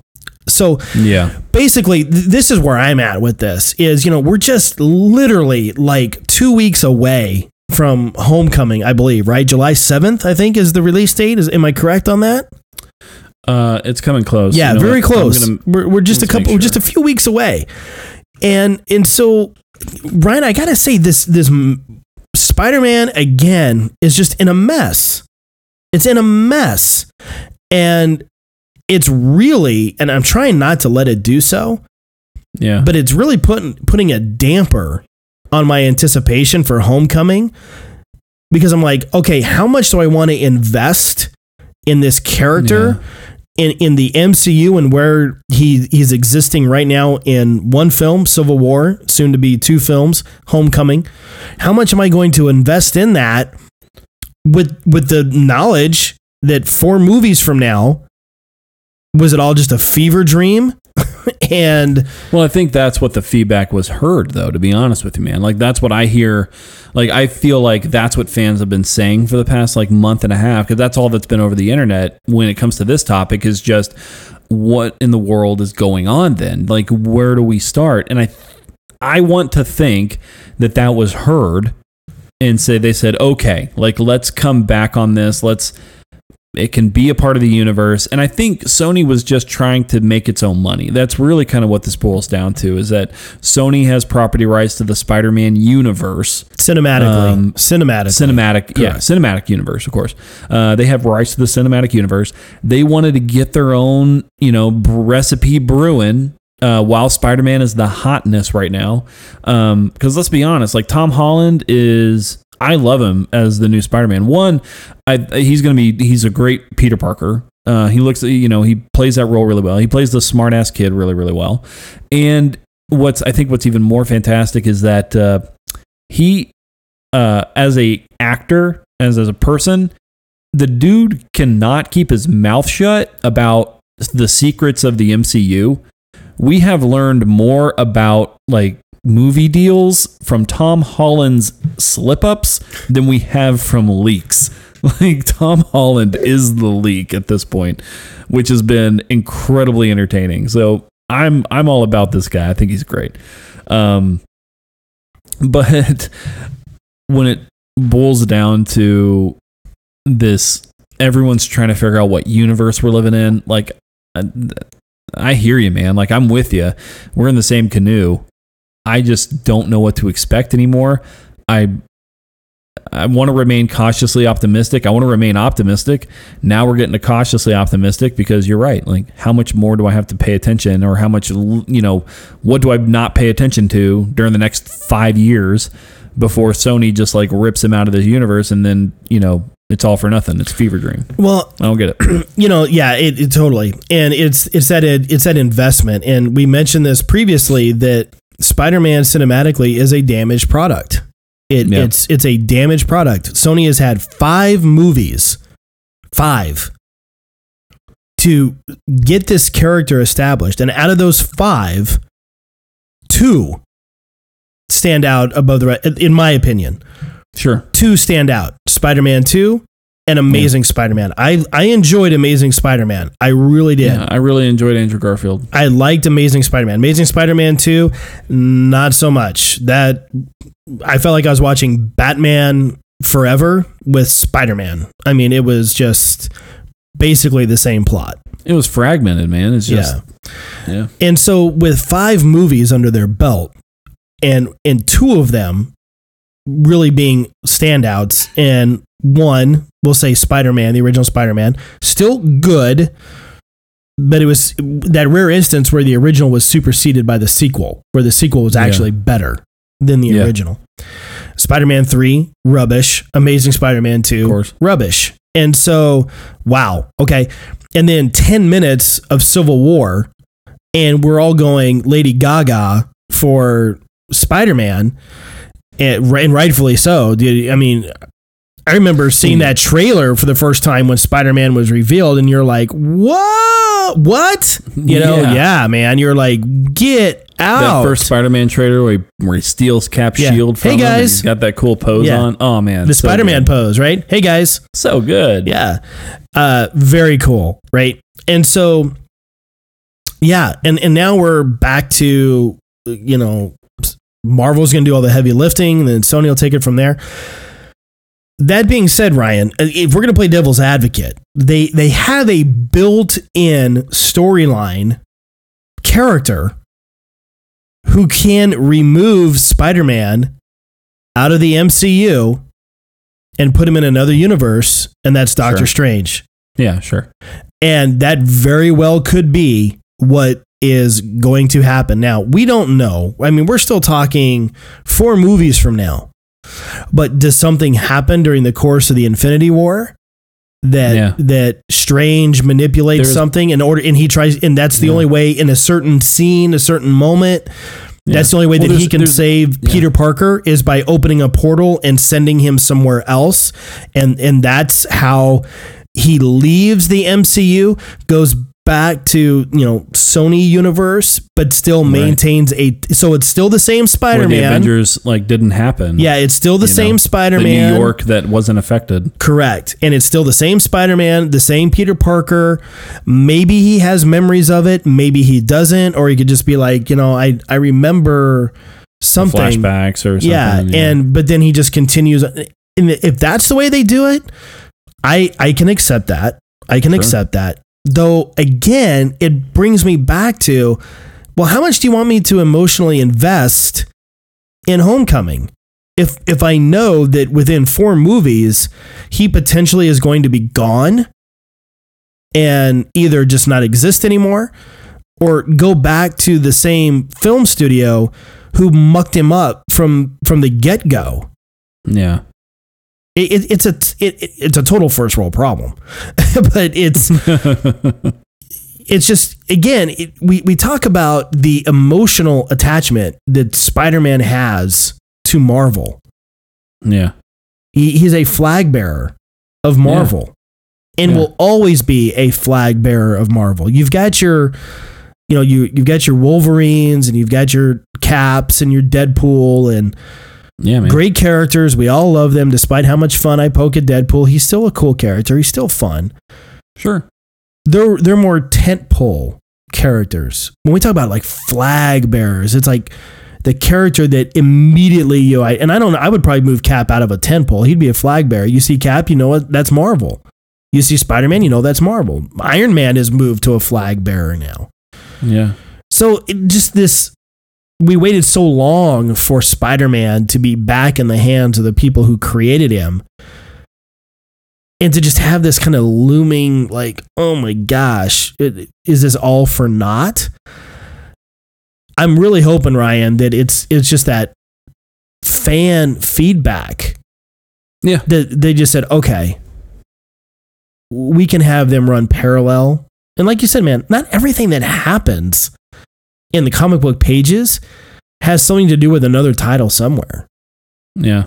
So right? It's totally okay. It's its own story. Yeah, it's its story. It's totally okay that once Spider-Man finishes up his adventures with the Avengers and goes into like his solo movies with Venom and Black Cat and Silver Sable and just continues on from there. And you could still friendly neighborhood Spider-Man. You could still make passing references to Stark Enterprises or things like that. Yeah. And not have it directly be involved with the other characters. But man, it's very confusing. It's very confusing. And I think with the success of Wonder Woman, with the excitement that's brewing for Justice League, DC course correcting, this is a bad time to have a core character be sort of in this limbo stage. Well, I think that's what they felt, and bad timing. I think that's why we're seeing some of the backing, the backpedaling, and I think that's why we're seeing that is because this has all come after Wonder Woman. Like all these comments, everything is. I'm not going to say they're related. I mean, it's hard to not say they're related. Conspiracy. One has to do with the other. Conspiracy. I think one has to do with the other. Conspiracy road. Yeah, we can go down that conspiracy road and just go. You know what? Maybe because we're listening to fans and we saw the feedback there. We don't want to confuse characters. We just want to keep everything straight. Let's do something. Let's make sure that we're clear about where our characters stand. And so, who knows, man? I'm not gonna. We don't know for sure. We will speculate all day, and trying to work this out as fans. But at the end of it, I'm hoping that Sony and Marvel heard feedback, course corrected their own future projects, their future lineups, and making sure that they're not leaving any fans in the dust when they start creating characters that are closely tied to the one that's in the Marvel movie, but that has nothing to do with it. And I think that was a bad move, and I think they realize that. And I don't think anyone really is, at least from my opinion, is clamoring, oh man, dude, we got to see Venom interact with Cap. I mean, if that doesn't happen, whoo, doggy, No one's really. Yeah. But it turns out there is going to be a third Spider-Man movie inside of the MCU totally. There was a lot of rumors that it was just going to be 2. That after 2, he was going to go back to whatever. That was the first rumor we talked about. I know I mentioned that in a couple of episodes ago. But from Tom Holland's inability to keep a secret, there is going to be a third movie. There is also Chris Evans. Yeah, Chris Evans, Cap, is signed on for the 7th movie in the MCU, which lines up to be the second Infinity War.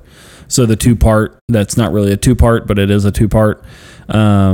It's just not labeled part 1, part 2. So he is labeled for, now he's signed on for 7 movies. And so I think all the core characters, all the Avengers characters just signed on for 7 now.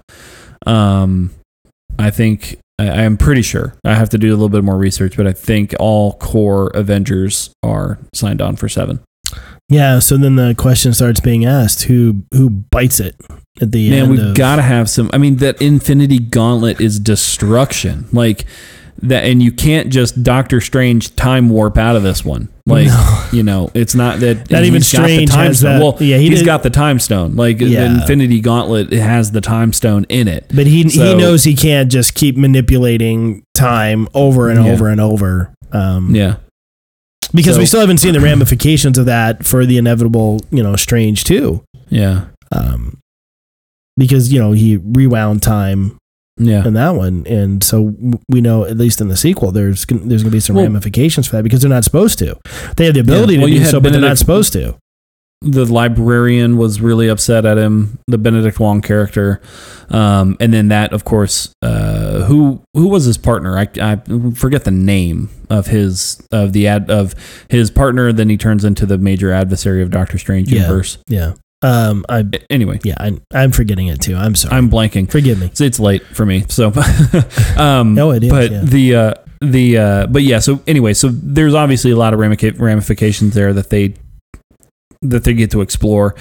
He's not going to be able to just time warp his way out of that mess. So I don't know. The Infinity Gauntlet's going to have its destruction. That's what that gauntlet is pure destruction. So there's got to be someone going down in that series. There's got to be a main character. I mean, I thought Cap was going to bite it in Civil War. So too early. There's got to be some sort of it'd be too early. Yeah. We've got to see some sort of main character bite it. Well, a lot of people have speculated that in Ultron, Tony's dream was actually potentially a vision of the future. When he sees, the Avengers piled up on top of each other and it's corpses, and Steve mentions or says, why didn't you stop it, or you could have saved this, or it could just simply be he had a dream, right? Well, that was his fear. That was the greatest fear. That was, when she manipulated, when Scarlet Witch got in there and turned up the fear factor on him. That's what he saw. Yeah.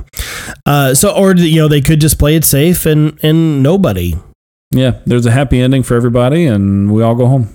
Who knows? Which I think could be, potentially a little bit of a cheat. But I mean, who knows?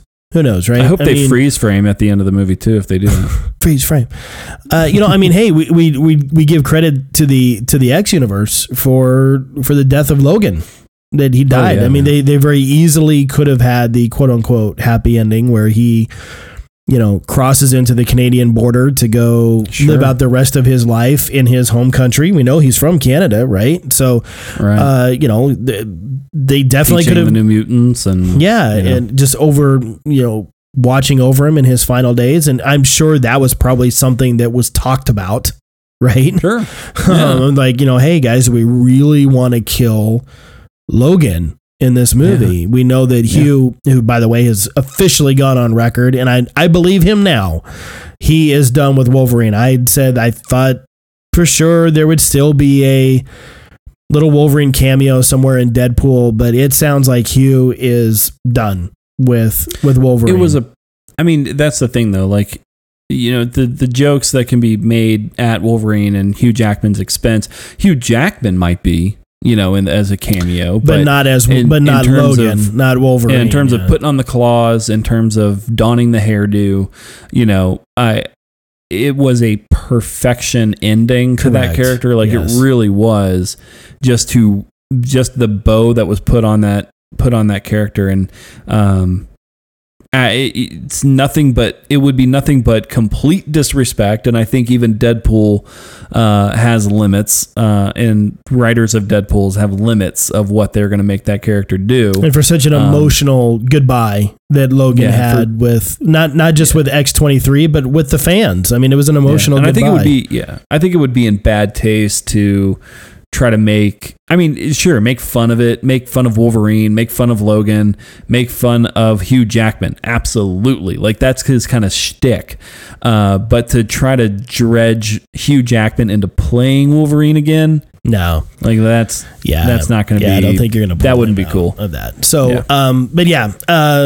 Again, I mean, they could go happy ending, but hopefully, you know, they do make a little bit of a gutsy move, and it is, you know, Steve Rogers dies, Tony dies, or, you know, whatever. You know, I mean, maybe, you know, Rocket bites it. I mean, who knows? I mean, we saw how, and I think the fandom reacted appropriately when Rhodey bit the dust, and he didn't die, but I mean, he's paralyzed. Yeah. Heavily damaged, and so is it paralyzed, where he was able to move with the exoskeleton that.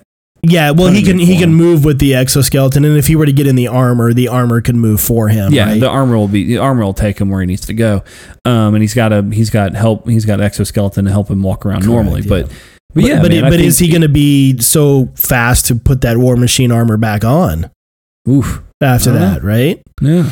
And did that signal the end of War Machine, you know, for the MCU? Yeah. So I mean, there's a lot of really great questions. I hope not. I love having, you know, that more traditional Arsenal, you know, counterpart to Iron Man with War Machine is pretty cool. So Rhodey's always been a nice making sure that he's trying to make sure that Tony keeps his head on straight a little bit. Correct. You know, he's always been that, and it's in the comics too. War Machine's always just kind of been like that the ground level Tony. Correct. You know, correct. We're here. We're good. Let me make sure you're Tony. I got to make sure you stay grounded, Tony. Come on, Tony. Tony. Hi, Tony. It's me, Terrence Howard. do you remember me from Iron Man 1? How are you doing? Do you remember Tony? I remember when I was the highest paid actor for the Iron Man franchise. Oh my gosh. Hey, Tony, are you still there? I'll call back. Hello, Tony? Tony? Okay. Maybe next time, Tony. Next time, baby. Next time, baby. I wonder. Man, he is such the perfect example of. Man, you act like a jerk face, and you're so easily replaced. Man, that was a hot swap. Plug and play. I mean, that was a super hot swap. I never get tired of making fun of Terrence Howard. I know, my friend and mentor, Tony Stark. Man, the first time I saw Iron Man, 2008, it's crazy, right? Yeah. How long? 9 years ago. And you know, just seeing, you know, Terrence Howard just immediately with that voice, you're just like, oh man. My first thought was, dude, we are not off to a good start. Yeah. Seriously, it was. I'm like, we are not off to a good start. I mean, if this is who they have portraying Colonel Rhodes, whew, I hate to see what Robert Downey's going to do. He's really going to muck this up. Luckily. He rode in to save the day, right? But good grief. Yeah. Okay, dude. So let's move on from Spider-Man. Let's give these reasonablest ears a break from. Oh my gosh. Okay. If they haven't hung up already. I know, right? The other thing that happened in the last couple of weeks, which was I enjoyed seeing. I half enjoyed seeing the Black Panther stuff is out and hit the trailer. One heck of a teaser trailer. What in the Jiminy Christmas? If they're calling that the trailer should be about 10 minutes long if that's our teaser trailer. The Black Panther teaser coming in at 2 minutes and 35 seconds long. Dude, 2 minutes and 35 seconds. Like that is full-size that is full-size trailer. Right. What are you talking about? Unless we're just going to get the movie in 5 minutes on the trailer. That's what I'm thinking now. Like, I hope not. What in the world are they keeping back? This is our teaser. Like, it's 2 minutes. I know songs that are shorter or that are shorter. The movie's going to be 4 hours long. It is filled to the brim. It's an epic. But yeah, 2 minutes and 35 seconds for that teaser. So we should see. Yeah, like I said, we should see about a 10-minute trailer coming to us pretty soon. Well, it's given us a really cool view of Earth that we haven't seen before, right? I mean, Wakanda. If you're not familiar with Black Panther books, and you don't really have to be super familiar with the character Black Panther, because Wakanda, whether it has to do with T'Challa or not, plays a huge role in the Marvel universe. Yeah. At least on Earth. Number one, it's the only source on Earth for vibranium. They have an overabundance of vibranium. Is that vibranium / adamantium? Is that no, one metal? No, or is that adamantium and vibranium are two different metals. And now, if you're talking about in print, okay, movie-wise, in the MCU, there is no adamantium. They cannot use it. Yeah. Right. That belongs to right. So that's enhanced, not mutants. Yep. Correct. Whole thing. Now, in comic book, okay, Marvel, adamantium is the strongest, vibranium is the second.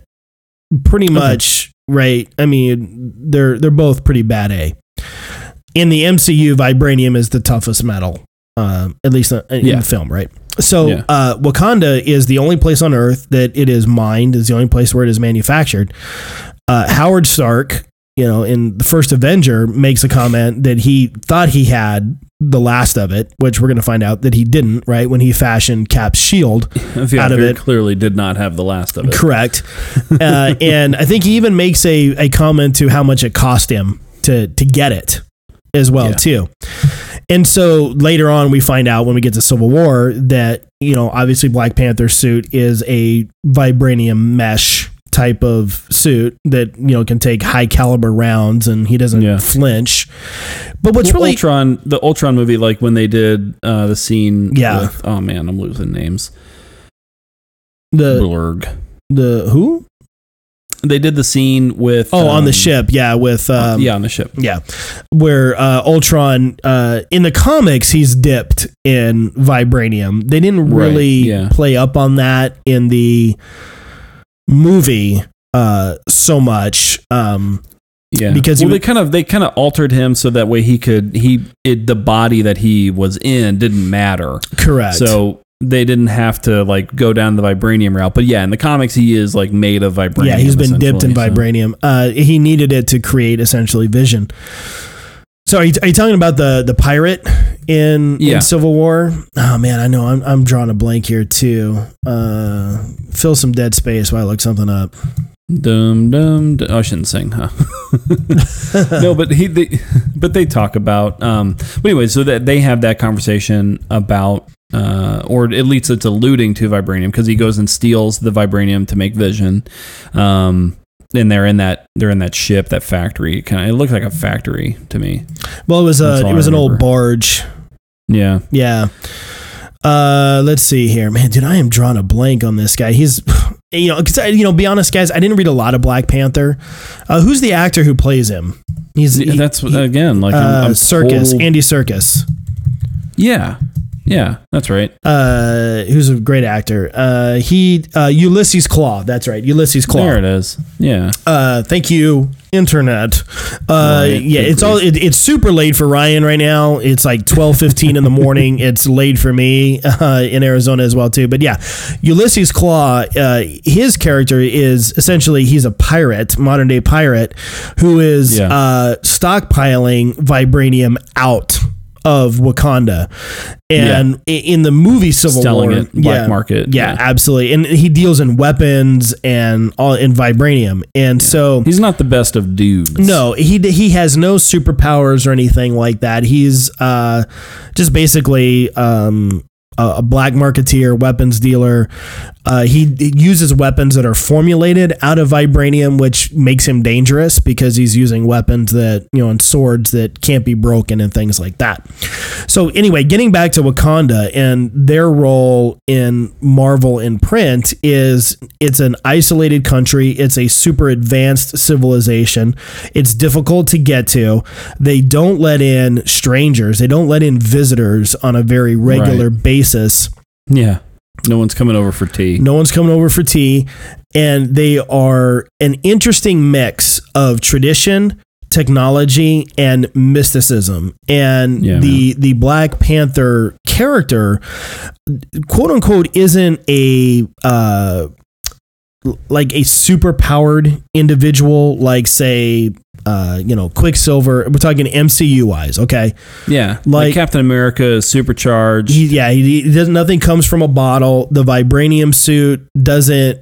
It's not like Iron Man.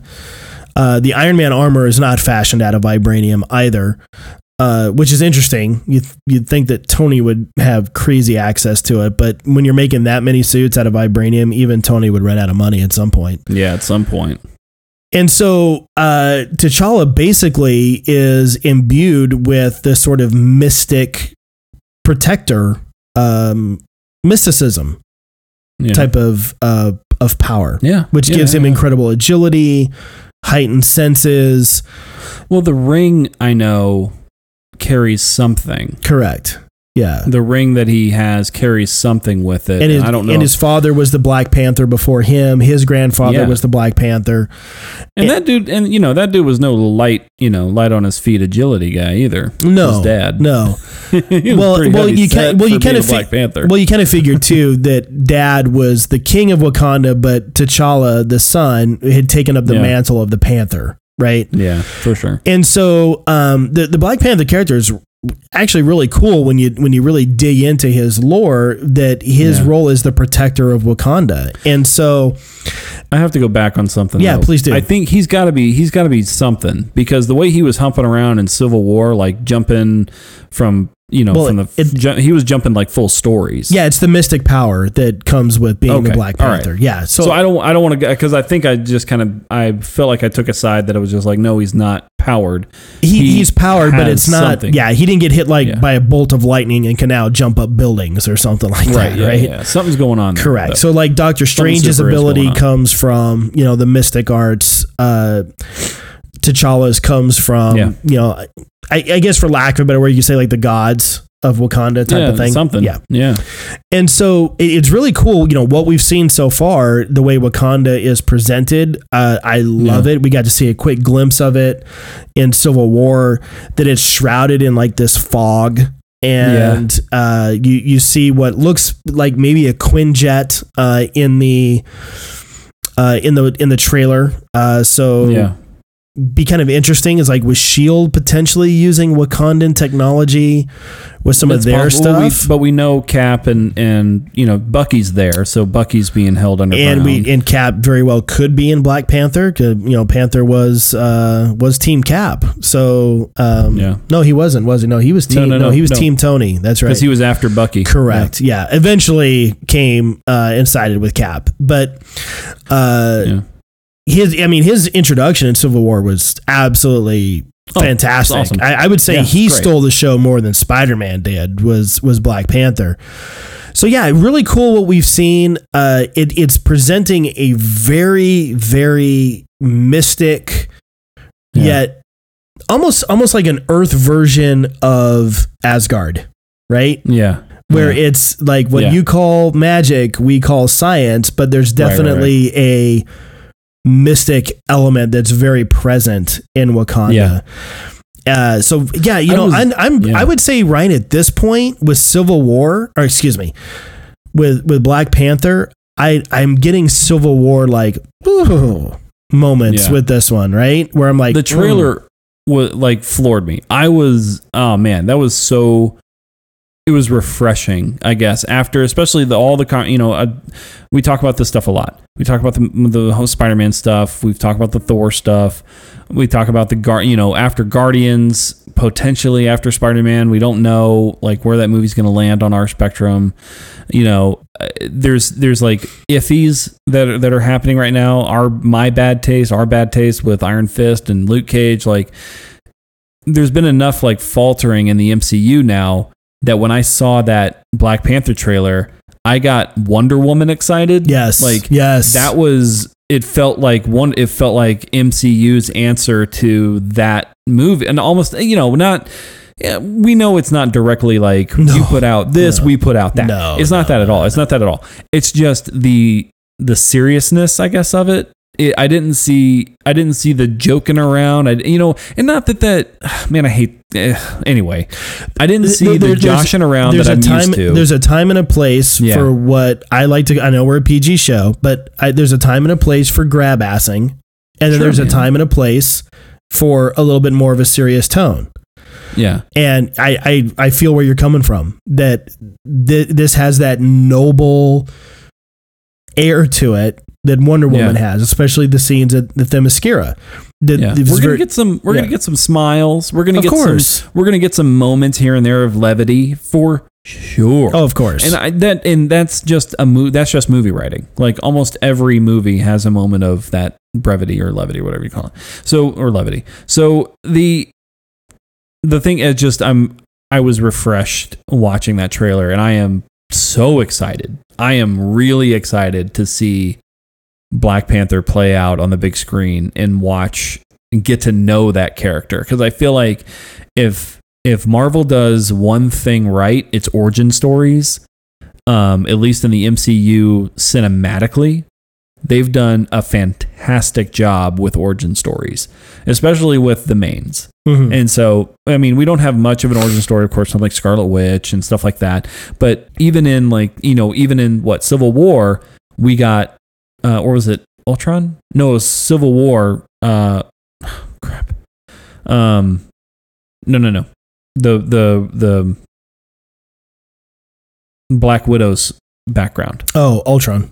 Mm-hmm. So even in those, like we do see some of these like side characters, but they're mains. But we start getting their backstories in. We start getting like really interesting and really deep into their psyche and understanding like where they're coming from. Yeah, Natasha's history in the Red Room. The Red Room. Yeah, like the crazy backstory that she has. So I'm very excited. I mean, I could not be just very excited. Wonder Woman level excited about Black Panther. I think it's gonna knock it out of the park. I'm with you on that one, and it's a nice. Even though we've seen him already in Civil War, it's going to be because we saw Wonder Woman before we saw Wonder Woman, right? I mean, she was in Dawn of Justice, and so I'm with you 100% on that, man. It's got me very excited, and we're still a ways away from it. It's not going to be until 2018, but that's okay. That's totally okay. Going to be very cool, man, and hopefully, we're wrong on Homecoming. Hopefully, we're wrong on Ragnarok. Right now, Black Panther, man, it's because it's new territory. It's new territory, true too. And it's this is Thor 3, right? Like, and we know where Thor is. Like, we get it. Like, this is new. And T'Challa is not born of. Certainly, we see his father, die in Civil War, and even though we didn't know a tremendous amount of their backstory, they made it very clear that there was a stronger tie than just father and son, and it was the Black Panther mantle, the protector of Wakanda. That tie ran deeper than just simply being blood relatives. But he's a character that's not really born of tragedy, not really born of smartassery, not born of daddy issues, not born of just courage. I want to go fight with the boys, like Steve Rogers was. And that's kind of a real downplay, but we all know where we're coming from with that. It's going to be very, very cool because, I mean, it's someone who was born into nobility, and pretty much from the get-go knew what his role was going to be. Yeah. And at least from what we've seen in Civil War, didn't shy away from it, had no problem putting on the Black Panther armor and getting down to business. Yeah, doing what he's I need to protect my people. Wakanda needs to be protected. And right now, the danger to Wakanda is Captain America. Sure. And Bucky. That's the danger.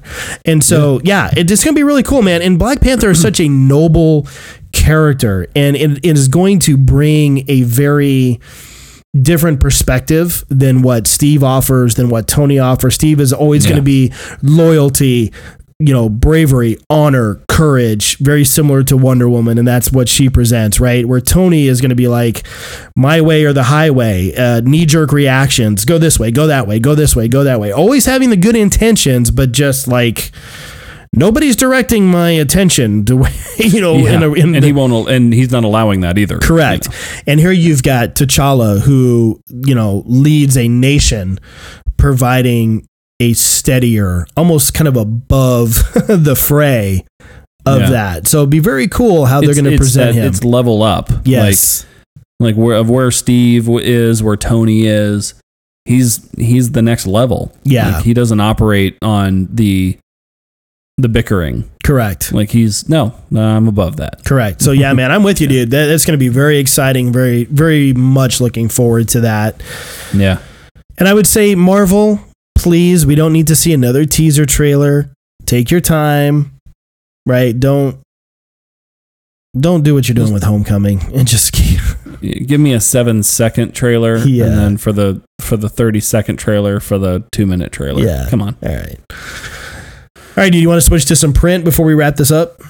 Yeah, go ahead, man. You got more print news than I do, I think. Yeah, you've been a little bit out of print because you've been doing this thing called work. Right? It's kind of wild. Doing this thing called earning money and feeding my family. A whole brand new thing. Yeah, so right. Getting used to it. Well, there's a couple books that I want to talk about just very briefly before we let you guys go on this episode. The first one is, I'm going to reach down. I know it's an audio podcast and clearly nobody can see it, but I like holding it in my hand while I talk about it.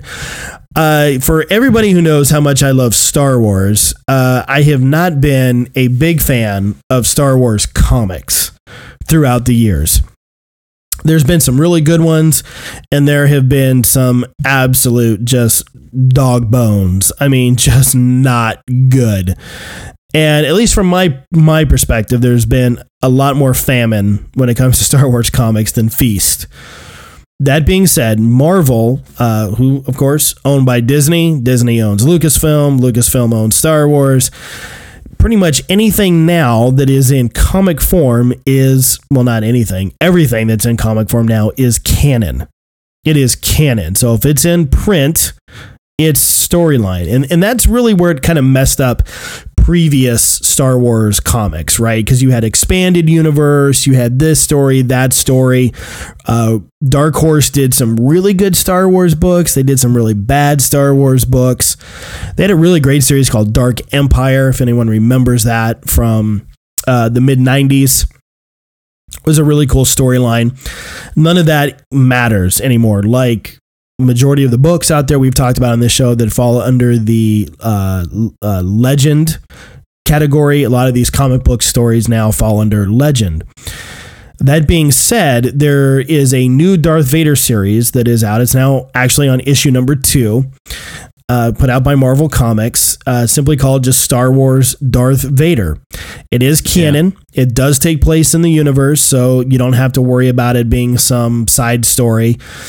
Yeah. It's only going to have, I think, from what I understand, maybe a 15 to 20 issue run, which is perfect, because what happens if you have a book that goes too long, you start running out of story, and then you start bumping up into make it up as we go along. Yeah, right. And then you got to kind of start retconning stuff, and it turns into a whole thing, right? So basically, where Darth Vader number 1 starts out. Now, there's been a couple of Darth Vader series. This is actually the second Darth Vader series. Okay. Yeah. So there was a first one that I really wasn't too crazy about. This second one, at least it started out really good. Yeah. It picks, cool. Yeah, it literally picks up after Darth Vader's no in Revenge of the Sith. Yeah. Okay. That's where it picks up. All right. So you may be saying they're going, but John, wait a minute. In Revenge of the Sith, we saw Vader, the Emperor, and young Governor Tarkin watching the Death Star being built. Yeah. Yes, you did. What this comic is showing is that there is a significant time gap between Vader going, no, and then they're watching the skeletal frame of the Death Star being built. There's a significant time difference in that, which isn't unheard of in the Star Wars movies, because if you pay attention to The Empire Strikes Back, Luke's training is actually taking place over quite a lengthy period of time. He wasn't just on Dagobah for like 3 days and then split. Okay. Yeah. He was actually there for quite a while. And how do we know this? We know the Millennium Falcon could not use light speed. So to get to the Bespin system, they had to travel at normal speed, which would take them a lot of time to do so. So there you go. There's a little Star Wars trivia for you. So we know that within the story, within The Empire Strikes Back, it's actually taking place over an extended period of time. Okay. So there you go. Hopefully that cleared up that issue for you for darn near a 30-year-old movie. So we know there's this time gap. So essentially what it is, and I don't want to ruin storyline, because guys, I love this book. Issue number 1 was great. I have not started issue number 2 as of yet. Yeah. It is such a cool presentation of Vader. You're seeing Vader for the first time in his armor, having to adjust to it. He's not able to physically do what he could do when he was Anakin. The armor weighs him down. The armor is painful. It's digging into his still healing flesh of his body. We know he can't breathe without it, unless he's in his chamber or in a Bacta tank like he was in Rogue One. And he's still dealing with essentially a lie that he killed Padme, which he didn't. She died of a broken heart. So you could kind of say, well, he kind of did. But Sidious gives him the impression that he choked her out and killed her. Yeah. So he's carrying that guilt. And essentially, his mission is very simple. Go make your lightsaber. Because he doesn't have it. Remember, Obi-Wan took it. And again, I don't want to spoil the storyline, because I love the lore of a Jedi's relationship with a lightsaber and a Sith's relationship with a lightsaber. And how important those blades are to them as Jedi or Sith. Yeah. And you see a little bit of that played up in Force Awakens with how, Luke's blade calls out to Rey. How Kylo is obsessed with having that lightsaber, because that was Anakin's lightsaber. It wasn't Luke's. It was Anakin's before it became Luke's, right? Mm-hmm. So it's just very cool that how Vader is essentially sent out to create his lightsaber. And you may kind of look at that and go, man, what a thin plot line. Yeah, sounds like that on paper. Okay, it really does. Vader and his lightsaber, out on a date. But it's very cool seeing Vader basically going out without a blade and relying upon his armor for protection and relying upon his very diminished force abilities and what he's able to do and not do anymore. I'm going to spoil a little bit. You do actually get to see very briefly the Emperor and Vader fight. And you can kind of get an idea who gets the upper hand on that one. But at least in that storyline. So anyway, Darth Vader, issues number 1 and 2. If anything, guys, pick, it's a Marvel book, so it's going to cost you $5. I can't do anything about the price, but I believe it's worth the $5. I absolutely enjoyed it. James read it. He thought it was fantastic. I'm going to stick with this one through the 15 or 20 issues that it runs. Nice. Just very cool, man. Very cool story with Darth Vader. So yeah, check that out. I'm really digging that one. Also, Secret Empire is now up to issue number 4. Let me double check. Yeah. Before we go too crazy, I just want to mention that the Star Wars books, I know our listener Norm, every time we had posted up about comic book reading, he did always tweet us back. He was just like, man, get into some Star Wars. And now that we're swinging back around, it seems like that is a fantastic advice too. So absolutely, Norm has hit the nail on the head. Okay, Secret Empire up to issue number 4. Ryan, I know I've talked about this before, dude. I am loving this storyline, and I don't really want to talk a lot about it because I don't want to spoil, because it's so fresh and it's so new. I was so skeptical about it going in. We spent a good time talking about it.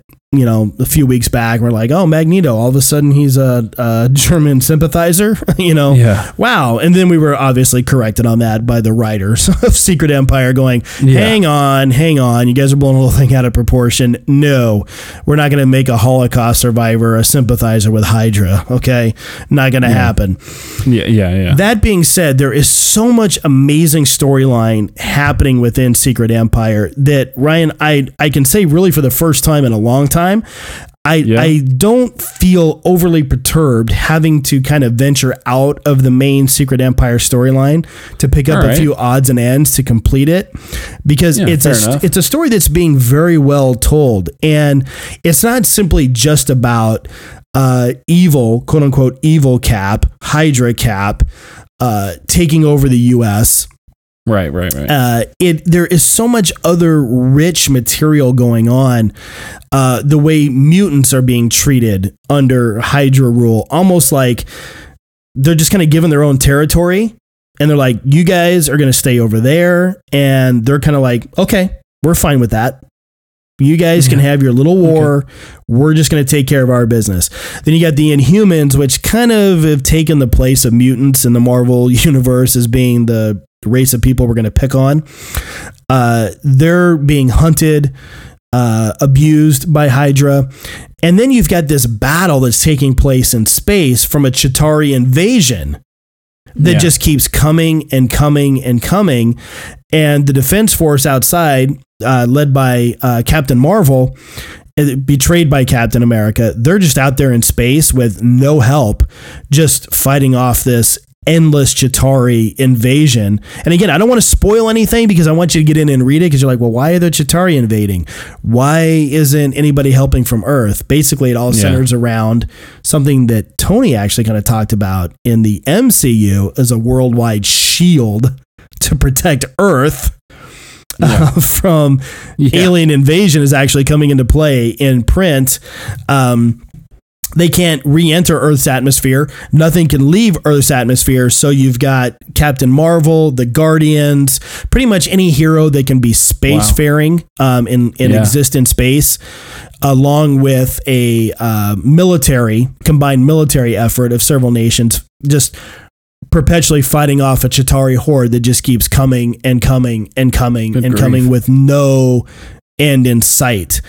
And so there's just all these different moving pieces. And then, again, I don't want to spoil, someone who kind of shows up claiming to be Steve Rogers. Well, there's already a Steve Rogers. So there's a lot of cool stuff going on. And going into this, Ryan, I was kind of like, man, I don't know if I'm going to do this. This seems like a super commitment. I know they're going to bleed into all these other titles, and I'm going to end up buying all these other books. I have absolutely enjoyed it. I have been it's like I start reading, kind of how we felt about Bloodshot when we picked up Bloodshot from Valiant. Man, I'm just like, turn the page, turn the page, turn the page, turn the page. Wow, that's great. Yeah, man. It is really harkens back to a lot of Marvel, big events that I remember from the past, where the storyline isn't, while it's taking place across the entire Marvel universe, right? but it's told in such a tight style that you're like, wow, I don't feel like I'm getting lost. I don't feel like I'm getting overstimulated at the same time. They're giving me just enough that when the book's over, you're like, dude, I can't wait for this next one. And you're just like, man, how are they going to wrap this up? I mean, this is just really good writing. So along with Darth Vader, I got to say, guys, if you're not reading Secret Empire, do me a favor. You know, again, whether you go buy it digitally or buy it in book, pick up Secret Empire #0, $5. Give it a read. If you like what's going on, then dive in. If you're like, John, you're all wet. Hey, man, it was $5. At least you gave it a shot. If you're one of our many listeners who've been kind of in the same boat as Ryan and I, we've been like, man, do we really want to get back into Marvel? But where do we start? What are we going to do? There's just all this stuff going on. Ryan, I found my place to start. Good, man. Back with Marvel. And that was with Secret Empire. Absolutely loving it. Got issue number 4 right here. I haven't started reading yet because I just picked it up a couple days ago. I am a little bit behind. I think 5 is out, guys, but I am behind. I'm on 4. Yeah. Gonna read 4. Making a trip to the comic store this weekend. If 5 is there, which I expect it to be, I'll pick that up as well too. Yeah. I know we're running short on time. I also want to give just a quick shout out to Youngblood #2. Really loving what Rob Liefeld is doing with Youngblood, and that's not writing that book. Thank you.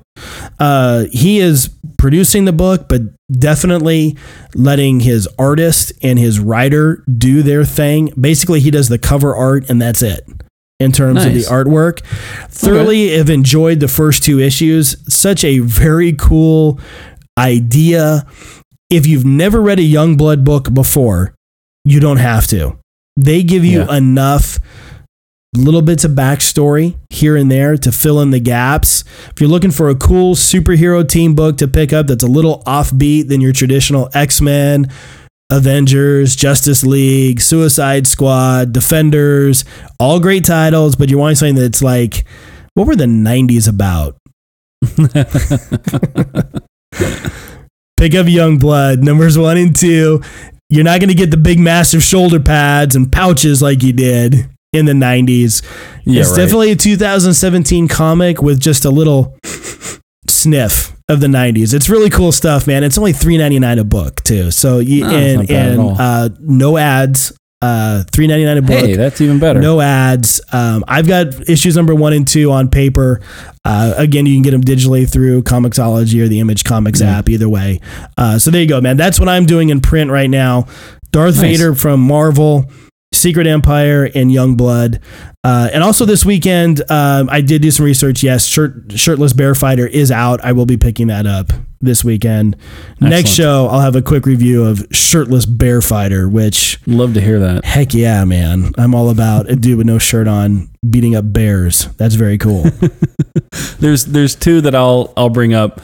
I am wonderfully behind everything right now, but I at least purchased digitally. I did purchase volume 2 of Superman Rebirth, and you will love it. You will love it. Yeah, it's the Super Sons. Yes, it is so good. Damon and Jonathan and their relationship, because I've seen what's coming in Superman currently, what's happening in Superman currently, and I am very excited to get caught up, because there is some cool things happening with Jonathan in the current issues that I'm man, I saw some panels, very spoiler filled panels, but I tell you, I didn't pay attention too much, but at least I got a picture of the artwork on some of those panels of the newest Superman that's out right now, and wow, like I can't wait to get there, because that is some really cool stuff that that's going on in that universe. And I tell you, the more I've been reading, I've never been a Superman fanboy, but I tell you, reading Rebirth has... You're becoming one now, aren't you? Ignited stuff, the love man. For it. It's man. Good. It's good writing. Just hands down, it's just good writing. If you jumped, hold on, real quick, I want to ask you, have you jumped into Action Comics? Yeah, I have. I'm not getting caught up as fast with that, but I did read Action Comics. When I got caught up completely with Rebirth, I read Action Comics and I read the Superman. So awesome. Volume 1s of those. Very cool. And I talked about those in a couple shows ago, but those the Action Comics of the good guy Lex, like I'm very intrigued. Right. The Clark Kent that's only Clark Kent, and how is that going to get resolved, Ryan? You will find out, my friend. I know. Yeah. I'd love to be able to dive back into there. So I'll probably dive back into Action Comics a little bit, but I tell you this Superman series I am tied into. Speaking of the DC universe, there is a Batman series that will be coming that you and I talked about not too long ago, actually. And this looks tasty. And this, written by Scott Snyder. And can you provide a little bit more details on it? You told me about it, and I got super excited. Yeah. So now, if you were to venture to your local comic shop, guys. Side note, it's funny. I give Ryan some grief, because he buys a lot of stuff digitally, and that's cool. I do too.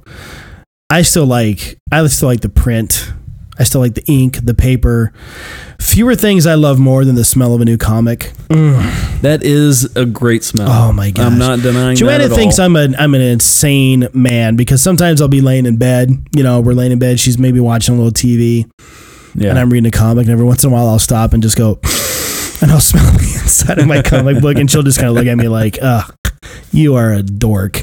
But this is one I would like to recommend to you guys picking up in physical form, at least the first issue, just because it has a very, very awesome cover. Now, obviously, you'll get the cover if you buy it digitally. Yeah. The cover, let's call it what it is. It's a gimmick cover. Sure. But it feels very cool when you grab it. It's kind of hard to explain. It's just a very cool cover. Anyway, there's a Batman series that basically is starting right now as a sort of a intro / prequel. It's called The Forge. It's called Dark Days, The Forge, #1. Again, we're kind of going to go spoiler free on this one because we really want you guys to read this. Okay. When we make a recommendation, Ryan, I think you would agree. When we make a recommendation to buy, we don't do so half-heartedly because we know your comic book budget for all of us is finite, right? It can only go so far. Money is, right? We don't have I know you and I don't have money just to throw around at comic books all the time. No. If I could walk into my Samurai Comics and buy every comic on the shelf every 2 weeks, I would do so. I would quickly run out of room, but I would do so. But you got to pick and choose, right? And maybe you got to hold off on a book, which means you get a few issues behind, but that's okay because in this digital world in which we live in, back issues are always available, right? Yeah. So anyway, this is one that I really recommend that you guys purchase. And like I said, when I make a recommendation to buy, I don't do so half-heartedly. So when I say, hey, pick up Darth Vader #1, I mean it. I think you guys are going to be surprised. When I say buy Youngblood #1, I think you're going to be surprised and enjoy it. With Dark Days, The Forge, we're building to a very cool story that's going to be taking place in the fall, where essentially we're going to have 7 evil Batmen come pouring in to the DC universe from the multiverse. So we know that there are good Batman in the multiverse. We know there are bad Batman in the multiverse. So somehow, some way, when the Flash and Batman got on their treadmill and started, tearing ace through the timeline using the Speed Force, they caused some problems. That was not consequence free, it seems like. And that's what I speculated on with it was just, man, like that could not have been consequence free. And it sounds like it was not in a very big way. And I love that. Correct. Like that's we've got one story tie-in on the Button. And of course, Chasing the Button seemingly has ripped this hole in the Speed Force. And that opens up time. And here we go. So I'm going to give you guys the company summary directly from DC. Okay, for Dark Days, The Forge #1. Okay, is simply this. It's a $5 book. It's available now. You can get it both digitally and in print, of course. It says darkness comes to the DC universe with the mystery of the Forge. Aquaman, The Flash, and more of DC's pantheon of heroes suspect Batman of hiding a dark secret that could threaten the very existence of the multiverse. It's an epic that will span generations, but how does it connect to the origins of one of DC's most legendary heroes? So basically, it's a summer event of 2017. It's going to be late summer going into early fall. So yeah, I'm very intrigued by this. Because chances are it probably does echo back to Flash and Batman ripping through the Speed Force through the Button storyline. We know that we have Doomsday Clock starting here soon, where we're going to have a full-on Superman versus Dr. Manhattan throwdown showdown between those two that will not bleed into any other book. Thank you, DC, for doing that. It's going to be a self-contained story. I believe that's going to be a huge must-read. I believe this storyline that's coming up with Batman is going to be a must read as well too. So it starts with the Forge. It basically kind of sets up the story, and then it's going to go silent for a little while, and then it's going to pick up again in a few months. So very excited for that, man. Yeah, I think we've got some really cool comics ahead of us, and really good times, man. I'm definitely excited for that Batman storyline and catching up with Superman. I'm really excited about that. So, dude, awesome. Comic books, dude. Comic books. It's good stuff, dude. It's good stuff, dude. So much good stuff going on. Well, hey, man, I think we need to wrap this up. It is super late on your end. It's late on my end. Reasonableness, thank you for being so patient while you waited for this new show to come out. I was on vacation the previous week. Ryan has had some career opportunities that have forced him to work. Oh my gosh, he's had to work, so he comes home all tired and whatnot. So we are glad that we could be back with you. Good stuff. Hey, before we sign off, we are proud to announce that we have a third show on Shut Up Dog Productions, little tiny show called Kaylee and Rex Talk Life. Rex Diamond, who's co-host of Saucy Riffs and Tasty Licks, him and his daughter, Kaylee, who is 9 years old. She's cute as a button. Basically, the two of them sit down for about 20 minutes and just kind of talk about life. 2 episodes in right now. One is 9 minutes, one is 20 minutes. Very cool, very adorable. So if you want to hear a dad and a daughter just sitting and talking about pop music and her dreams. I don't know if you got a chance to listen to it yet, Ryan. She talks about her dreams and bees. Basically, an 8-year-old rambling is kind of what it comes down to, but it's super cute. You can find it right now. It's only available on 2 formats. You can find it on SoundCloud and Apple Podcasts. Simply search for KRTL, Curdle. KRTL, and you will find it. Nice. Hopefully the podcast art has been updated. You're not looking at Rex's ugly mug eating a potato chip. It was like the placeholder art. And I'm like, man, I said, I hope that's not the real art. He's like, oh yeah, I got to refresh that. So proud to announce that new show. Who knows how long it's going to go. But yeah, we got a third little show on Shut Up Dog Productions, Kaylee and Rex Talk Life. That's awesome. Anything else you want to tell these fine folks before we depart? Just what I tell them every week. Thank you for listening. It means the world to us. If you haven't had a chance to do it already, I'm sure you have, but hit that subscribe button. It helps us out a lot. Give us a review on iTunes if you're just so amped up about this show that you can't hold it in anymore.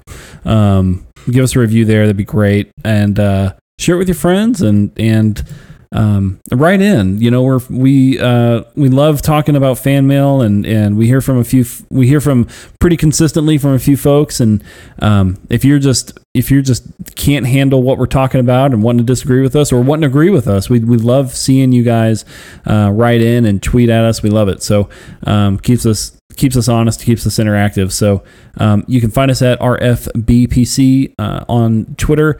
We're on Facebook, Reasonable Fanboys, and we are at, email, reasonablefanboys@gmail.com. There you go. All right, Ryan. There it is. Let's call it I Am John Lemmings. I am Ryan, and this has been Reasonable Fanboys. Thanks a bunch, guys.